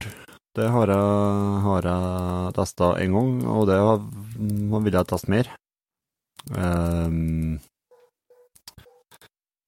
Herregud, det står stilt, ja. Så prøver jeg å holde meg til Norge, så jeg gjerne noe skikkelig drevjakt på hjort. Der det er kjente poster og kjente trekkruter og gode hunder, og der det blir sånn skikkelig fres over losen og drevjakta. Det har jeg kunnet tenkt meg. Ja, gåsejakt med lokkefugler kan jeg tenke meg. Sjøfuglejakt. Skarv. Sjøfuglejakt ut på kysten med hagl. Det ser heftig ut. Videre, Afrika. Veldig mye rart å jakte på der. Og det er litt, det er jo i utlandet massevis. Jeg kan tenke på å teste. Jeg ble veldig keen på dette Sibir-opplegget som vi har hørt om i en episode tidligere her. Ja, herregud. Og alt i Kanada. Ja. Det er dem jeg kjemper i fart her. Det der kom litt brått på det, synes jeg. Ja. Jeg har på å kjøre i Norge, så er det helt enig med brødjakta på hjorten, synes jeg virker helt rått. Villreinjakt. Jeg slenger meg på den. Yes, jeg vet det. Og så synes jeg at den her hva skal jeg si? Ja, lokkjakta på elg var jeg inne på. Det synes jeg ser klart ut. Og det har fått vært med og prøvd seljakt skikkelig. Ja. Det synes jeg det håper jeg vi skal få til. Og så har jeg vært med på rådyrjakt med hund, selvsagt, men det er altså driver oss både på rådyr og gjort det ene at det har vært artig å få gjort enda mer av. Yes. Videre så skal vi se, det er en som lurer på om det har vært kikkert på drillingen min. Det har det ikke vært enda. Foreløpig så har jeg en kikkert på, det er en Leopold 1,7 til 6. Men den har jeg planen om å bytte ut etter kort da. Det jeg skal teste på den, det er en kikkert jeg skal teste i noen måneder nå. Det er en Swarovski Z8 1 til 8 ganger 28, er det jo, Petter? Ja, 28-30. Ja. Jeg vet ikke om det. Det som er spennende med den kikkerten, det er at den har det er en prikk, og så er det en ring som er opplyst i rødt da. Den ringen var så litt fascinert over, så jeg har et håp om at den skal fungere på den mer haglejakta, at man bruker kikkerten på eller om du kjøper med hagla på drillingen. Så jeg gleder meg til å prøve å teste den, ja. Men hva jeg ender opp med på kikkerten til slutt, det er langt ifra avgjort ennå. Den børsa har jeg tenkt å ha til jeg blir ikke gå lenger, kanskje jeg bruker det i rullator nå, men så har jeg tenkt at junioren skal få ta over også, men fasiten der, det er noen måneder og år til den fasiten kommer inn, ja. Årets elgprosjektil, det blir i år som i fjor, og som året før det blir Vulkan 15 grams i nitren i hvert fall. Ja. Jeg skal fortsette med Barnes TT6.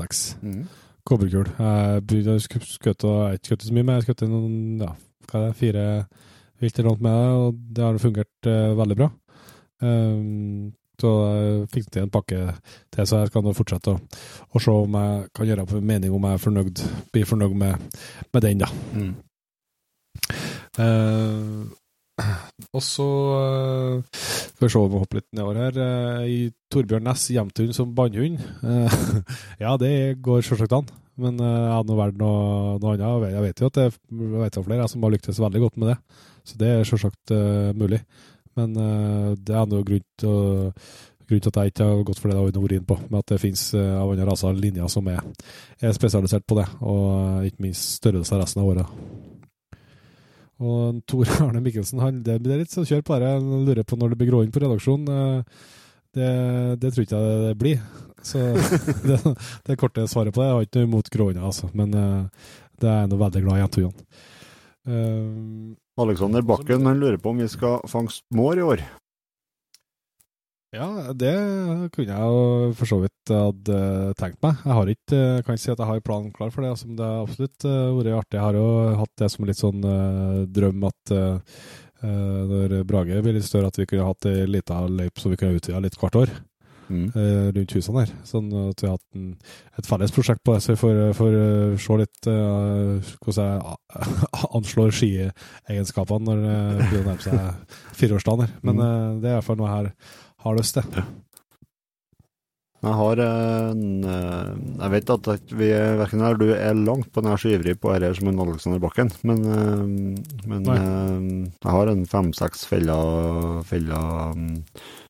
ut nå som naturlig nok som ikke er spent, men som står opp nå, og de skal jeg begynne å mate på her etter hvert og prøve å få den inn, så det er feller som står på samme plassene år etter år på min egen eiendom her da. Ja. Som er sånn en fin runde. Hvis vi hopper til Instagram igjen, så har vi noen flere spørsmål der, og så ser jeg at klokka begynner å bli såpass, begynner å nærme seg 1 på natta her, så vi skal ikke trekke alt for langt her nå, men det er noen der som vi kanskje kan svare litt fort på. Revjeger er artig her med hva som kom først, og høna eller egget, og det er vel egget. Høna kom på 5.-6. plass, det er ikke det som er standardsvaret. Skogsfugljakt lurer en Krissen sett om det blir på oss. Det blir det nok. Du og Nigge har jakta en del skogsfugl allerede som vi er inne på, og jeg skal kanskje prøve noen fugljakt etter kvarter.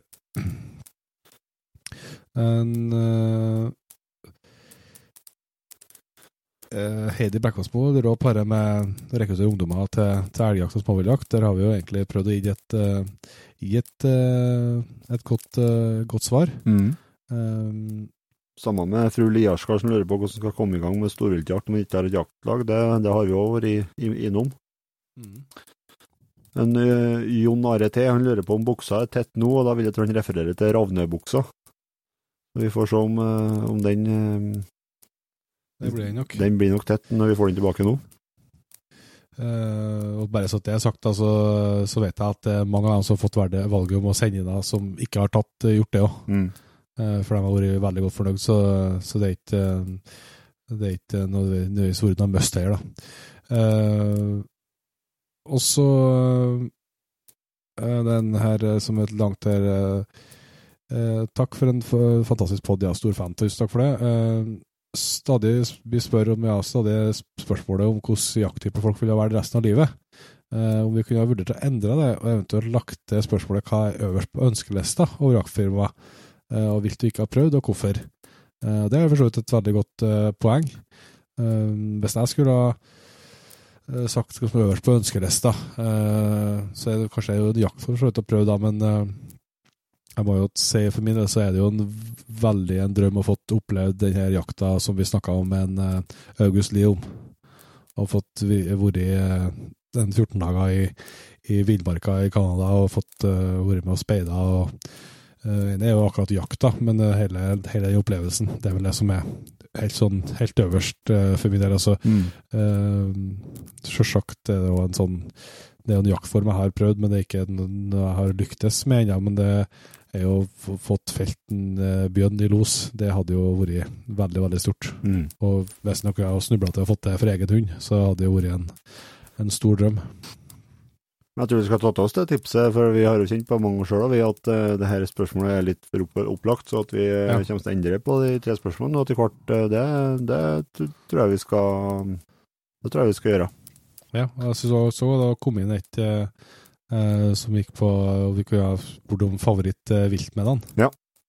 Det synes jeg var et veldig godt tips, så det tror jeg vi skal se på. Så jeg lurer på om vi skal selge skjorta igjen, og rekte jeg med å tenke på, vi hadde jo i vår en egen sånn Team Jegerpodden-bestilling. Ja. Og det tror jeg vi skal prøve å få til i løpet av høsten en gang. Vi må sjekke at vi har litt tid og kapasitet til å ta det på oss.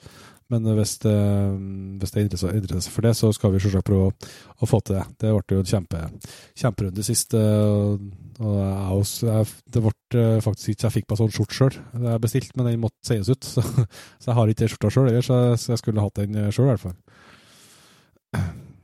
Yes, også en populær kar på Steinkjer som heter for Christian Egge, som skriver at det en megapopulær podcast, liveshows, Patreon, Åsbjørn, Gamefair. Hva blir det neste? Ja, det vet vi jo kanskje ikke helt for å si det, så vi har sagt det til mange vi har treft som sier at det går så bra med podcasten og alt sånt, så gjør det jo det. Det går jo mye bedre enn hva vi hadde sett for oss at det var mulig når vi har startet med det her. Og så det sånn at det helt ærlige svaret at det ingen i verden som så overrasket over det som oss to som sitter og prater nå da. Så hva som blir neste, det vet vi jo ærlig talt ikke, men vi har jo noen planer som ikke helt klart å deles enda, men som en slags sånn kombinasjon av det med Patreons og podcast og Jegerpodden som jeg tror kan være veldig spennende og veldig artig for mange flere enn bare oss to, så det kommer nok noen drypp om det etter hvert, tenker jeg. Yes. Og så det jo klart, vi har jo lansert en grisejakttur Vildsvin i Polen her, som går av stabelen neste høst. Yes, i lag med Safari Max, ja. 2020, i lag med Safari Max, så den har jo virkelig solgt så det holdt. Så det blir jo for så vidt det neste. At vi tar med oss en gjeng med ivrige fans til Polen. Yes, det gleder jeg meg til. Så, ja, det gleder jeg meg virkelig til. Men det har ikke helt status der om det fullt eller ikke, men hvis du har lyst på plass i hvert fall, så det nok grunn til å være veldig, veldig kjapp ut. Hvis det ikke fullt allerede, så det i hvert fall å sende en e-post til post@safarimax.no, så får du høre om det noen ledige plasser. Jeg har ikke akkurat status her vi sett noe. Jeg tror vi sier at vi har kommet gjennom flestparten av spørsmålene. Det er beklagelig hvis noen som ikke har vært med, men klokka går ifra oss, og dere som hører på er sikkert dritlett å høre på at Anne Petter sitter og prater her nå, så vi skal begynne å runde av. Yes, vi skal gjøre det, og si tusen takk for at du var med helt hit.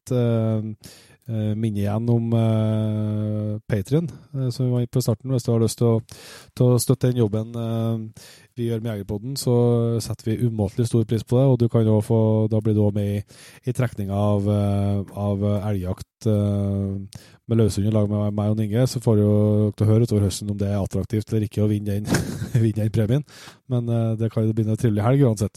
Og så har vi en nettbutikk på jegerpodden.no, der må jeg si at det her bodyene som vi la ut til Inge, altså babybodyene og barnet-t-skjortene, det har jaggu slått an. Det glemte vi å snakke om da vi snakket om rekruttering her. Ja, for det er i hvert fall noen fedre som ønsker at mødre og fedre som ønsker at poden skal bli jeger.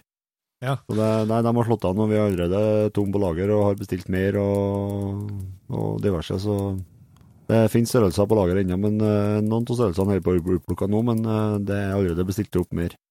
Ja, så det går an å sjekke ut nettbutikken vår.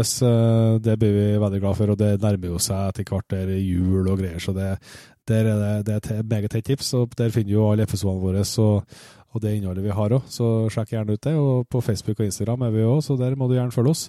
Så ser vi som vi bruker å gjøre når vi runder av til neste gang. Vi høres. Vi høres.